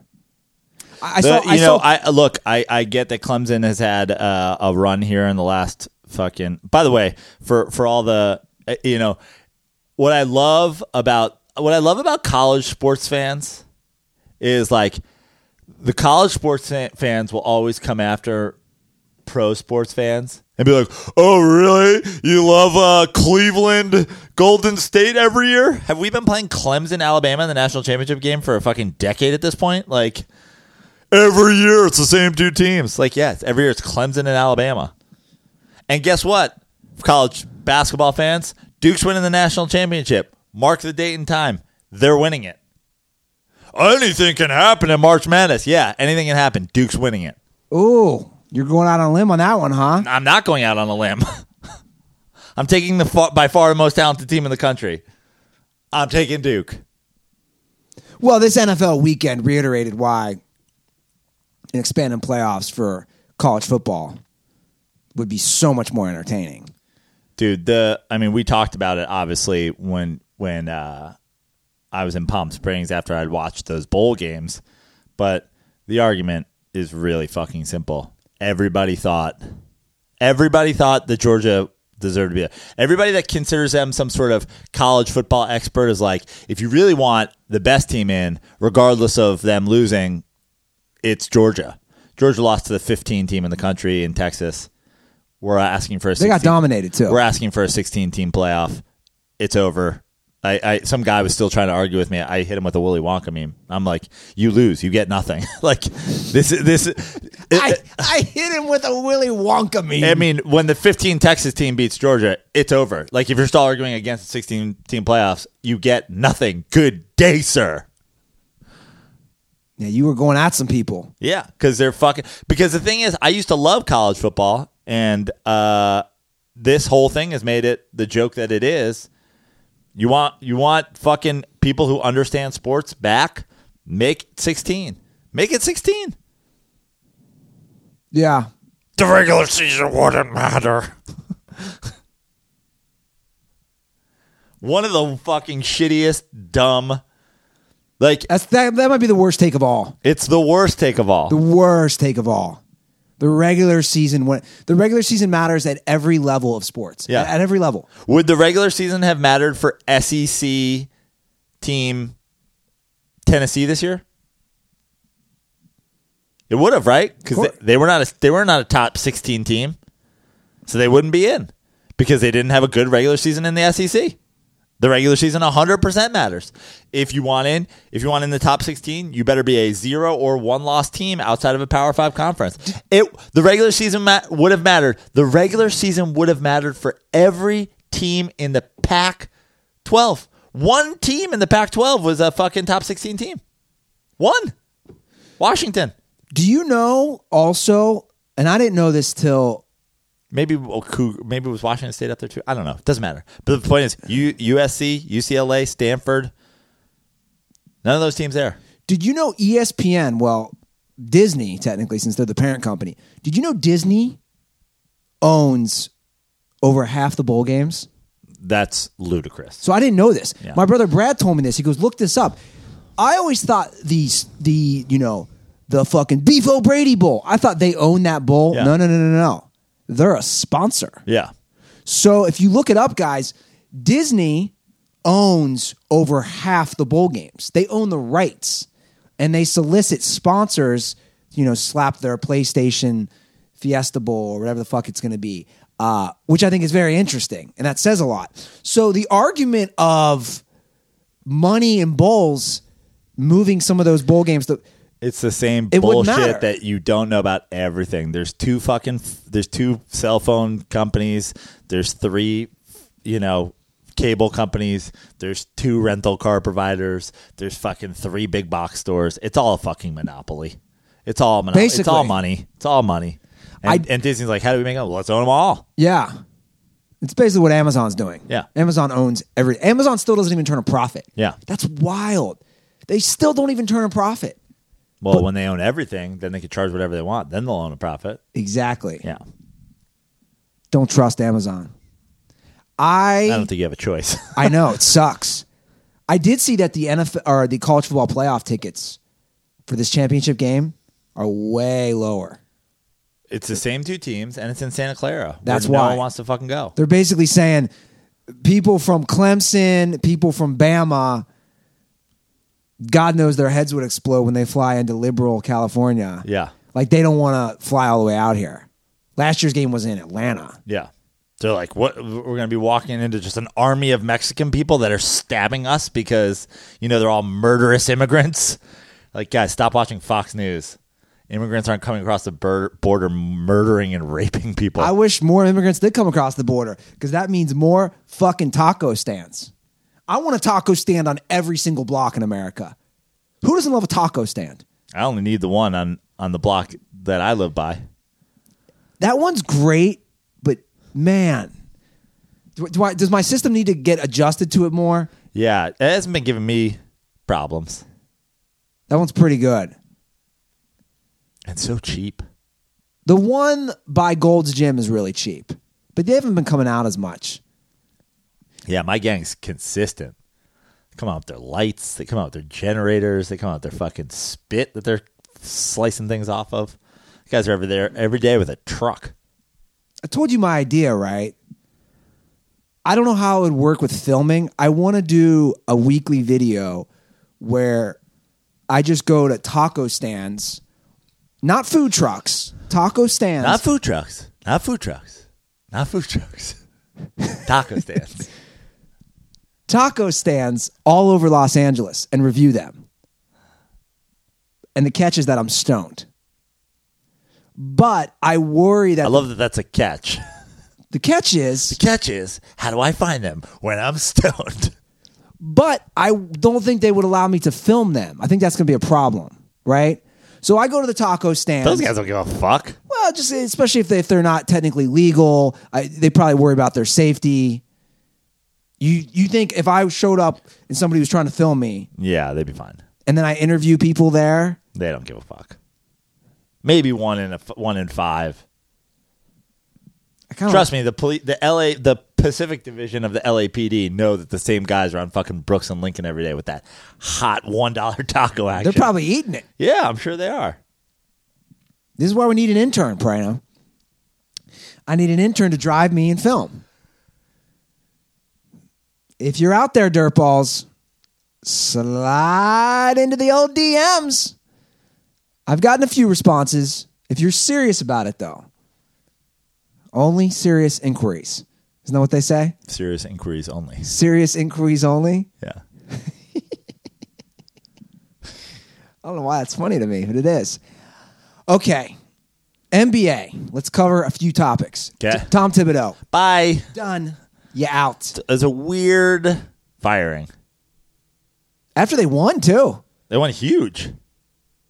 It's a weird firing because, I mean, it seems like, well, first of all, there's like, where do the Wolves even sit?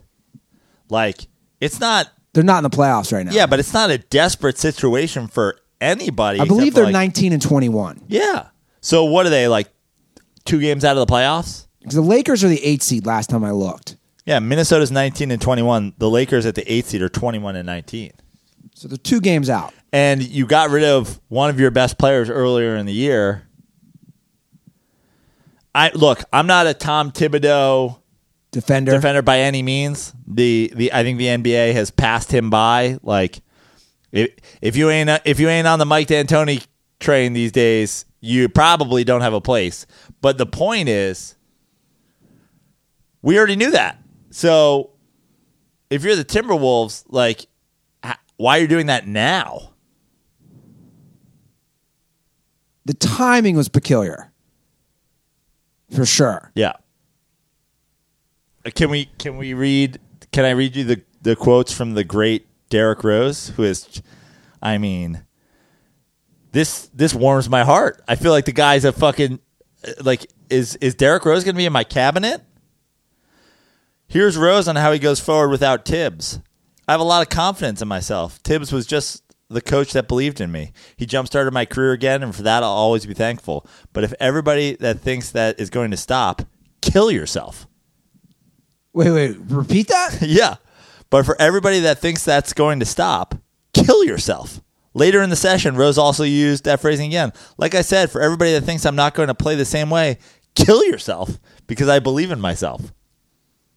Can we get the Joe Prano gif with Derrick Rose's face? Kill yourself. Kill yourself. Kill yourself. I mean, is Derrick Rose a Joe Prano stan? Sounds like he's been listening to the Dirty Sports Podcast. Yeah. It's pretty amazing that a guy would say that. Team Kill Yourself has just added Derrick Rose. It's a good one to add. I know. Former MVP. Former Knick disaster, but you know what? We'll give him a pass if he's signing a lifetime contract with Team Kill Yourself. It sounds like the Wolves are they're going to blow everything up. Yeah. But then I also saw that they're interested in Hoiberg? Exactly. Yeah. That's your answer? Fred Hoiberg, who did what with the Bulls? I mean, to be fair, the Bulls roster is a debacle, but yeah, I hear you. I guess if you're going to, I mean, who knows? That's why it's very weird timing. You're what? The goal is you're going to build around Karl Anthony Towns? Well, it has to be the goal. Who else are you building around? Not Wiggins. I mean, he's a nice piece, but you're not building around him. No, definitely not.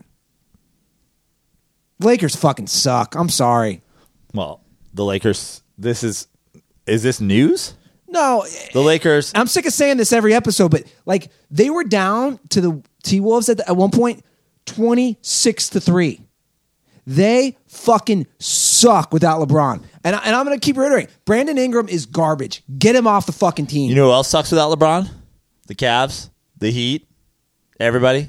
Every team LeBron's ever been on sucks without LeBron. LeBron's the best player of all time. It's not close. Stop it. Look what happens to teams when LeBron James leaves. The end. That's the argument. That's the argument. That's the only argument you need. Well, maybe if he didn't... Stop it. Stop it. The Cavs, Heat, and Lakers are lottery teams without LeBron James. With him, contenders and champions. The first two. Did you see the video that our boy Barry McCockiner made about the Bad Boys defense? Yeah. Playing against Jordan? Yeah. It's fucking hilarious. Yeah. Bad boy, the defense. I saw one of the dirtballs going back and forth with someone on our Twitter feed about that. Here's my advice. I have spent uncountable hours fighting Jordan stans, Kobe stans. Let me say this first of all. Don't ever fight a Kobe stan again. I'm never doing it again. Kobe stans are like it's a joke. Like to make the argument that Kobe is in LeBron James' fucking world, it lives in the same solar system, let alone the fucking same universe as LeBron James, is a joke. It's wrong. You're stupid. You don't know basketball. You show that you don't know basketball, and it's hilarious. Honestly, at this point, it's almost that way with Jordan.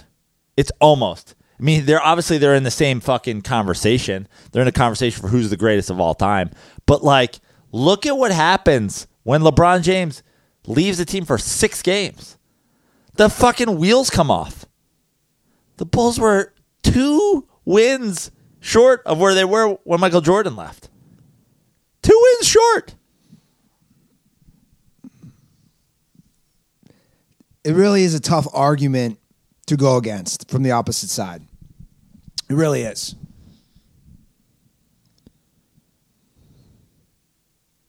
Enes Kanter. Enes. The old Enes. Penis Enes. Are you following this Turkey shit? Oh, yeah. Fucking wild. Yeah. Well, he said for a while that he thinks that the Turkish government's out to murder him. Yeah, so the Knicks are going to Which London. would honestly be sort of a nice thing for our cap situation. So the Knicks are going to London, and he's not going because he thinks Turkish spies are going to try to kill him in Yeah. England. Yeah. He truly believes all this stuff. He has for a long time. He's been outspoken about it. So, I mean, look, he's barely playing for the Knicks, which I don't really understand, except I guess that they're in full tank mode, which is fine with me, honestly. So fuck it. Don't go. I don't care. The only reason I want him to go is because, like, I don't know how that works with the cap. Like, what if he does get murdered? Do we get cap relief? Would it be like trading his? Would it be the same thing as if we traded his expiring contract? Because if so, great. But I guess I don't want him to get murdered because I want to be able to trade his expiring. So yeah, stay home. Stay home, Enes. I was reading he only leaves the States now to play up in Toronto against the Raptors. Like, that's the only time he leaves. He doesn't even leave the States now. It's kind of wild. Yeah. Even when you say, I think people are going to murder you or murder And me. it'll be that much more protected when the wall goes up. It's going to be great. So much wall. Spiked wall. It's a spiked fence wall. Dude, we're in Arizona all weekend. And, it's big fucking Republican country down there. Yeah. And they love the wall because, I can't even, you know me, I don't do political shit on stage for the most part. Did you? All I can do is the wall shit because the wall shit just cracks me up. This guy is unbelievable with the wall. Mexico's going to pay for it. And by Mexico, I mean the Americans that I'm now referring to as Mexico. Like, this guy, I'm going to shut the government down and put up a fence wall. He's unbelievable. Yeah. You shut down the government. So to try to get a wall, like, dude, who cares? It's like, I joke, at this point, I'm pretty sure we've run off all those people from the show, from the Kaepernick thing to whatever, but like, do we have fans? I always ask because I want to have like a conversation with you. Who are you? Like, write me if you want the wall. I gotta hear it. I gotta hear about it. What's the wall argument? That Mexicans are coming over here to rape and murder people. But I don't think people are really saying that. They are. No. That's what Fox News is saying. Hold on a second. I'm just trying to think from like somebody who listens to our show. I'm just trying to play devil's advocate. I would say they wouldn't say that. They'd probably say They took our jobs. The Terrorists. Look, I'm saying what they would probably say. That terrorists are coming From Mexico? Look, dude. Why aren't terrorists going into Canada where we don't have a wall? I don't know. I'm saying this because it doesn't even make me angry. You know me. Politics does not upset me anymore. I'll get worked up about like it being a completely broken system, but like Trump's just like a part of that. Like it cracks me up more than anything. And I say this in a totally not the way I say like come at me about Kaepernick or come at me about Jordan. Like I want to know. I'm saying this in a complete. I welcome you. I need to hear it. Like. What if you're a dirtball and you want the wall? Like, message me, slide into my DMs. Like, I gotta hear it. I gotta hear it from like an actual human being that's not on that's not a Twitter bot or like some Fox News or like who wants this wall? Who are you? I gotta know. I gotta. It cracks me up. The amount of people in Arizona who were like, you just mentioned the wall and they were freaking out. It was hilarious. I gotta know. Please message me. I say this. Totally honestly, I won't come at you with anger. I need to know. Give me your real reason on like wanting us to put up some sort of medieval castle wall between us and Mexico. Will the wall have a moat? I know, right? I'm all for it's a not moat. going to have a moat because it's going to be a slatted wall. The moat would come through the slats. That's a fence, by the way. The definition of a fence is a slatted wall. That's the actual Merriam-Webster definition. We should make a slatted wall. You know what they should do with the wall? They should have. I've never watched it, but they run so many damn previews for it. That Gladiator games with Dwayne Johnson. Yeah. We should have See, Trump's a reality TV guy. Yeah. Trump should partner with Dwayne. Mexican Ninja Warrior. Can you climb the wall? Yeah. And if they can climb the wall and there's slides and there's, different obstacles that they have to Like overcome. old extreme elimination challenge, like the Japanese guys. Yeah. So if the people who want to come over, and this includes anybody, people from El Salvador, Guatemala, you name it, in South America. The caravan, they're coming. Yeah. If they come and Most extreme caravan challenge. if they can make it. We're gonna set up ramps, drive your caravan over. I truly feel like there's people that like think that it's like Beverly Hillbillies. Remember when they fucking drove out and the whole family was like on top of the fucking thing? Yeah. Just like a bunch of Mexicans leaning out the window. We're a caravan. Exactly. Is this a fucking Oregon Trail? What are we talking about here? I gotta hear from you guys. I need to. I like this idea of a reality show. Yeah. Oh, you crossed it? Then you get to go. Yeah. And your whole family gets to cross. That's what we do right now. You elude the border patrol, you go across the fucking Rio Grande, you get to come to America. Yeah. I'm trying to think what people would say to you. I know that's the thing. I'm not doing this with anger in me. I think it is like it makes me laugh that people want to put up a wall on the southern border of the United States. It makes me fucking laugh. I get you're talking about, Ryan Fitzpatrick, and you're talking about Russell Wilson, you're talking about Jordan, LeBron, Kobe, fucking, Eli Manning. Like some of that shit, I'll be like, this is why you're fucking wrong. Like I say this with complete opening arms. I'm welcoming you to the border that is my Twitter and Instagram DMs. Please give me one reason that you want a whole wall on the southern border. I of the think I United know who it States. is. Who is it? It's not our listeners. I think it's very ignorant people. And by that, it's ignorant white trash people. I mean, look, again. Uneducated, ignorant white trash. Again, like I said, I've dealt with it with like the Colin Kaepernick thing, and that gets me angry because I'm like, oh, you're a fucking. But like, we have some of those people who listen to the show. No, I know. That's why I got to hear from you. I'm saying I won't respond. I don't think you'll get a single tweet. I won't respond in anger. I need to know about the wall. I don't think you'll get a single tweet. This is my connection to the people. This is how I connect with, or my fans, our listeners. All right. Well, you know how I want to connect with the fans? Oh, yeah. Call. By the way, if you have a wall, call the hotline with the wall. Let's do some calls. We haven't done calls forever. The hotline is 310-359-8365.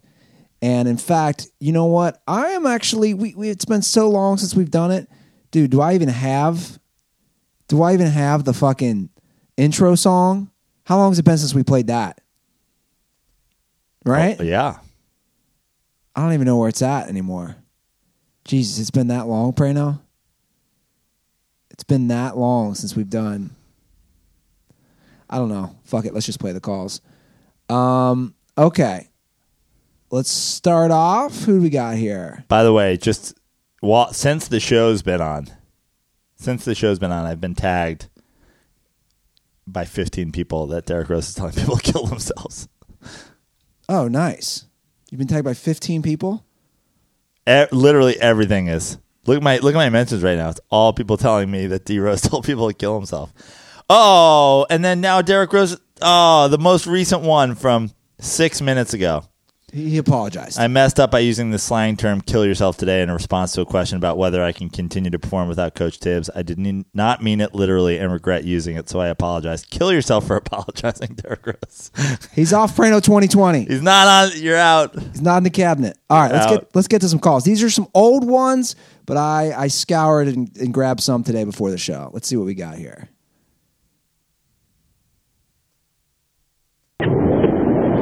What's going on, fellas? It's Jew. I want to talk about a little bit about the... Hold on, this is Jew? That's what I thought he said. Let me rewind this. This is Jew? What's going on, fellas? It's Jew. He's like, it's Jew Smith-Schuster. Oh, it's really better if you call yourself Juju. All right, let's continue with this call. I want to talk about a little bit about the NBA, about how maybe the trajectory of how MLB has gone. NBA, everything now is the three-pointer, the three-pointer, the three-pointer. Kind of like how, 20 years ago, everything was the home run. And then fast forward 20 years later, it's only the home run, where literally guys can't hit a single where there's no one playing third base and they just can't hit a little blooper that way. And so we know that eventually, people are catching up with the Warriors with the whole three-point shot. And so now kids in college and high school are only going to be shooting the three. And the main focus is Ben Simmons.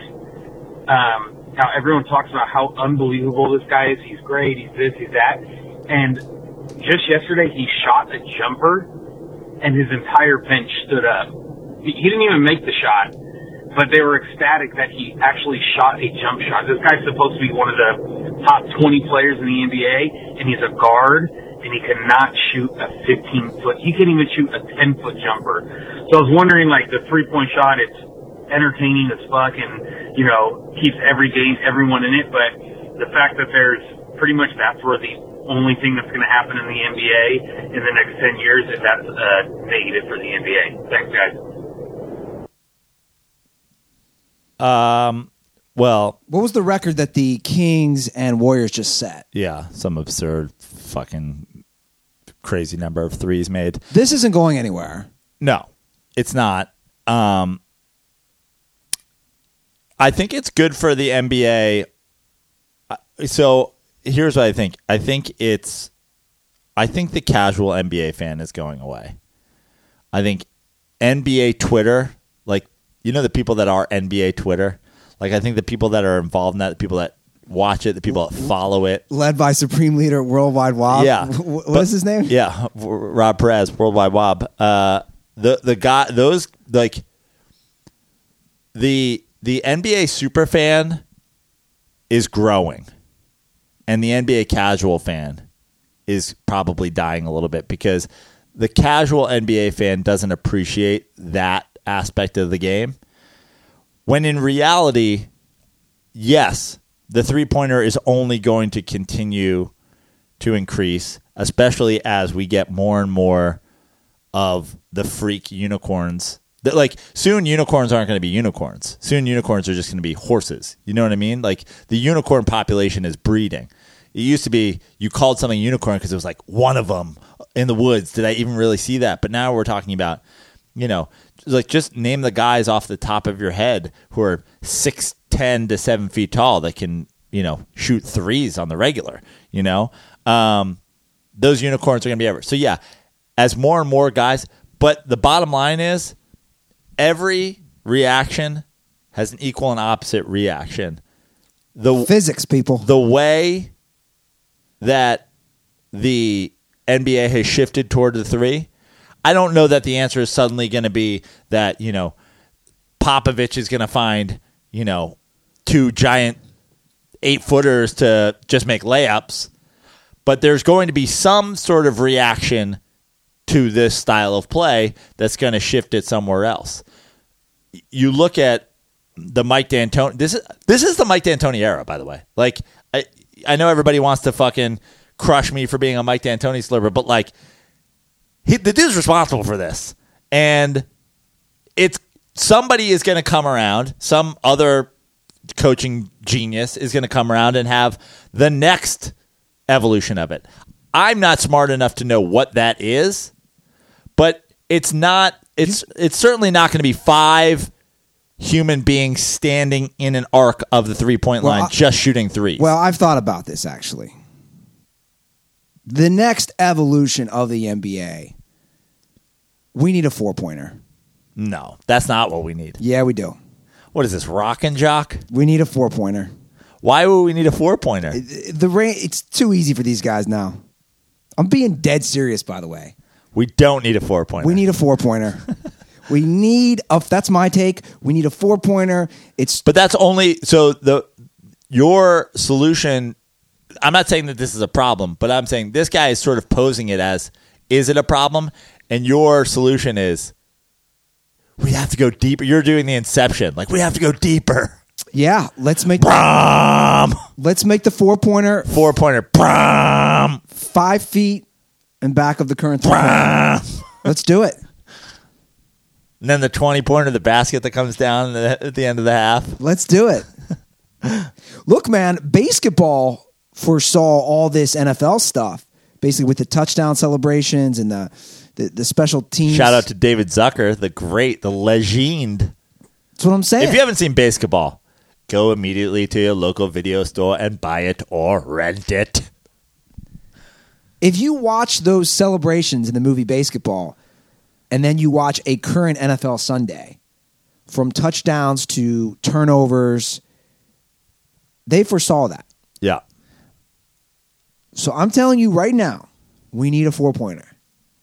This is where the game needs to head. The games are already high scoring. Let's make it more interesting. If we go to the 4-pointer, you realize when you start getting into like dystopian futures, 25 years from now, all teams are being coached by a Mike D'Antoni clone and have just mastered like an actual physical clone of his body. There's just like 32 different D'Antonis coaching basketball teams and different of robots shooting 4-pointers. Yeah, that's where we're headed. Yeah. Wasn't sure what his point was about Ben Simmons in there. I wasn't sure either. But that he can't shoot? Yeah. And people were losing their mind? Yeah. But Ben Simmons still, like, you still need somebody to put, like, the thing about the 3-pointer is the reason the NBA is fantastic now is because the ball movement and the speed of the game is on a level that we've never seen before. That's why the whole Jordan against the fucking Pistons, like, you watch that shit, it's not even the same game, man. No one was making the skip. Like, when I always argue LeBron James is the best passer of all time, like, it's not even close. He's throwing passes, distances, and speeds with accuracy that no one ever, like, not Stockton, not Malone, not Malone, obviously, not Stockton, not Magic, not Kidd. No one was throwing these, one-handed baseball style hockey passes. Like, it's not even close. The amount of movement of the ball, not just like ball movement as we know it, like I'm past you, you pass to him, like the skipping people, the distances, the ball is moving. It's a different game. And you're always going to need a Ben Simmons type. Now, obviously, it'd be great if Ben Simmons could learn to shoot, the way, Jason Kidd has, the way Ricky Rubio has. And he probably will. Hopefully, at some point. Rondo didn't. But at some point, he'll probably get better. But you're always going to need a guy that facilitates that ball movement one way or the other. You drive it in, and that frees up people to start going and passing it around. It's a game. It's basketball has gotten to a level I truly never saw it going. And I was as a basketball player, I was a 3 or the basket. I had 0 mid-range game, and it was always criticized. And I was like, why would I stop here? Here's 3, or I'll just go all the way to the rack. And that's kind of what it's become. But I never saw it going. I saw that happening, but I never saw this ball movement happening the way it is. It's fucking amazing. I love the NBA. Well, let's get to another call. So if you're asking if it's bad for the NBA, I have a gigantic NBA boner, so not for me. What's up, Andy and Joe? It's your boy, the legal adult, M. Burgess Jr., calling in from Somersworth, New Hampshire.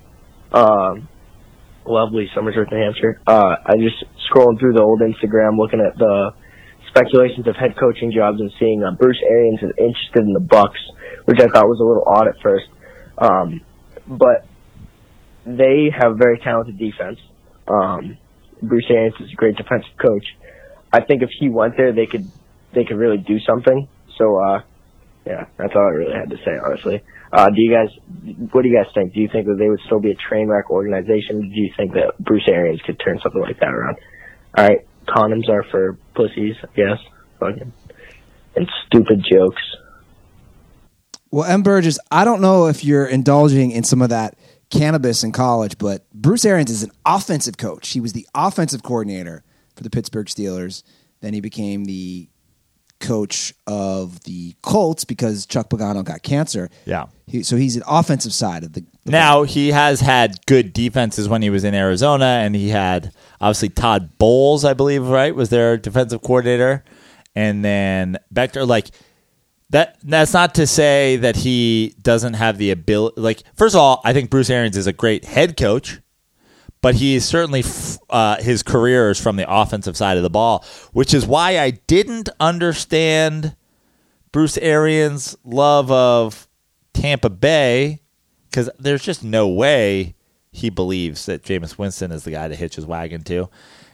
And also, I didn't understand the Bruce Arians' outright dismissal of wanting to be the coach in Green Bay. I mean, I guess if Tug Coker's, inside, the industry hot takes or maybe like everybody hates Aaron Rodgers or something, like it's a fucking Chris Rock sitcom with Aaron Rodgers. Everybody hates Aaron.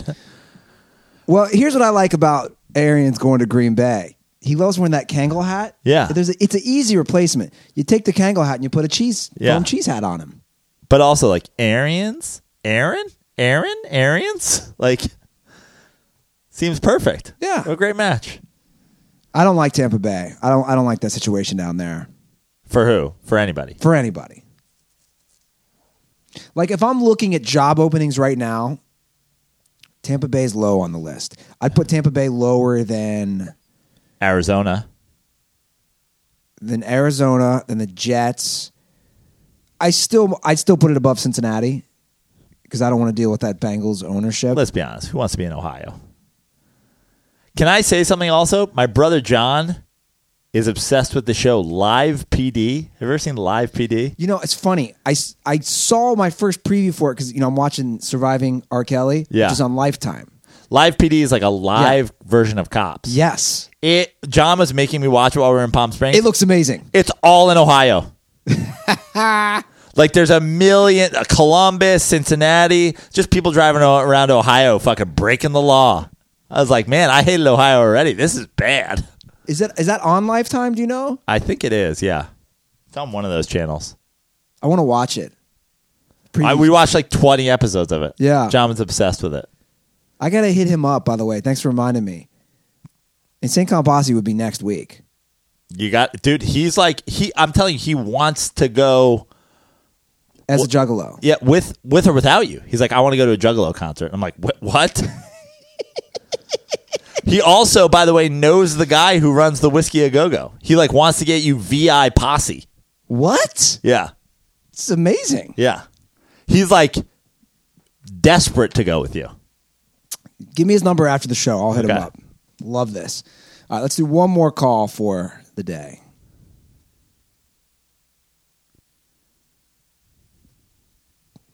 Give me a second. Oh, why is this not working? Come on, Skype. Skype. The official telecom sponsor of the Dirty Sports Podcast. It's just this one call. I'm trying to get my boy salad_breadsticks. Click on some other call and then come back to it. Let me see what else we got. All right, let me see.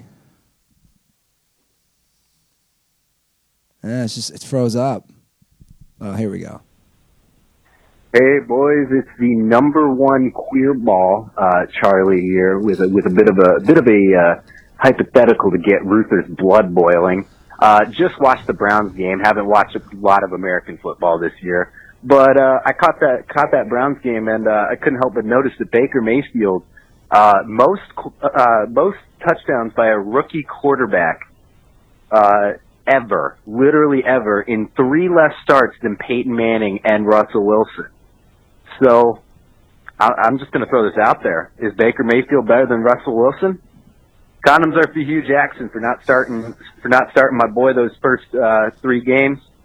Big ups to the Real Fisherman chat and Prano for giving me a lot of support earlier this year when I went to the hospital. Big ups to you guys. Thank you. All right, see ya. Well, Charlie, great to hear your voice. Glad you're healthy and happy and have the ability to call up the Dirty Sports hotline and fucking grenade troll Andy Ruther. He's like, let's see if Ruther jumps out his window. Come on, I'm not biting, Charlie. I know what you're doing. I'm not biting on this Baker Mayfield, Russell Wilson. Get out of here with that stuff. Get out of here with that stuff. That is an interesting stat, though, I will say. I did not know that he threw the most touchdown passes for in 3 less games. In obviously not starting because he wasn't starting because Tyrod Taylor was healthy. We'll see. We'll see what happens. Again, I don't think any of those teams are going anywhere in that division. So, again, he's not in an easy division just to like, oh, Baker's taking over. Like, good luck. You got 4 games a year with the Steelers and Ravens, and then the Bengals are still a rivalry. So it's like, I don't know. There's no gimme wins out of 6 of his games every year. So we'll see. He had a really good rookie year, though. Yeah. But we'll see. I'm not feeling too dangerous right now. All right. So should we try this again? Oh, we have a lot. Oh no, that's someone actually calling me. Okay, let's try salad_breadsticks again. Let's see what we got here.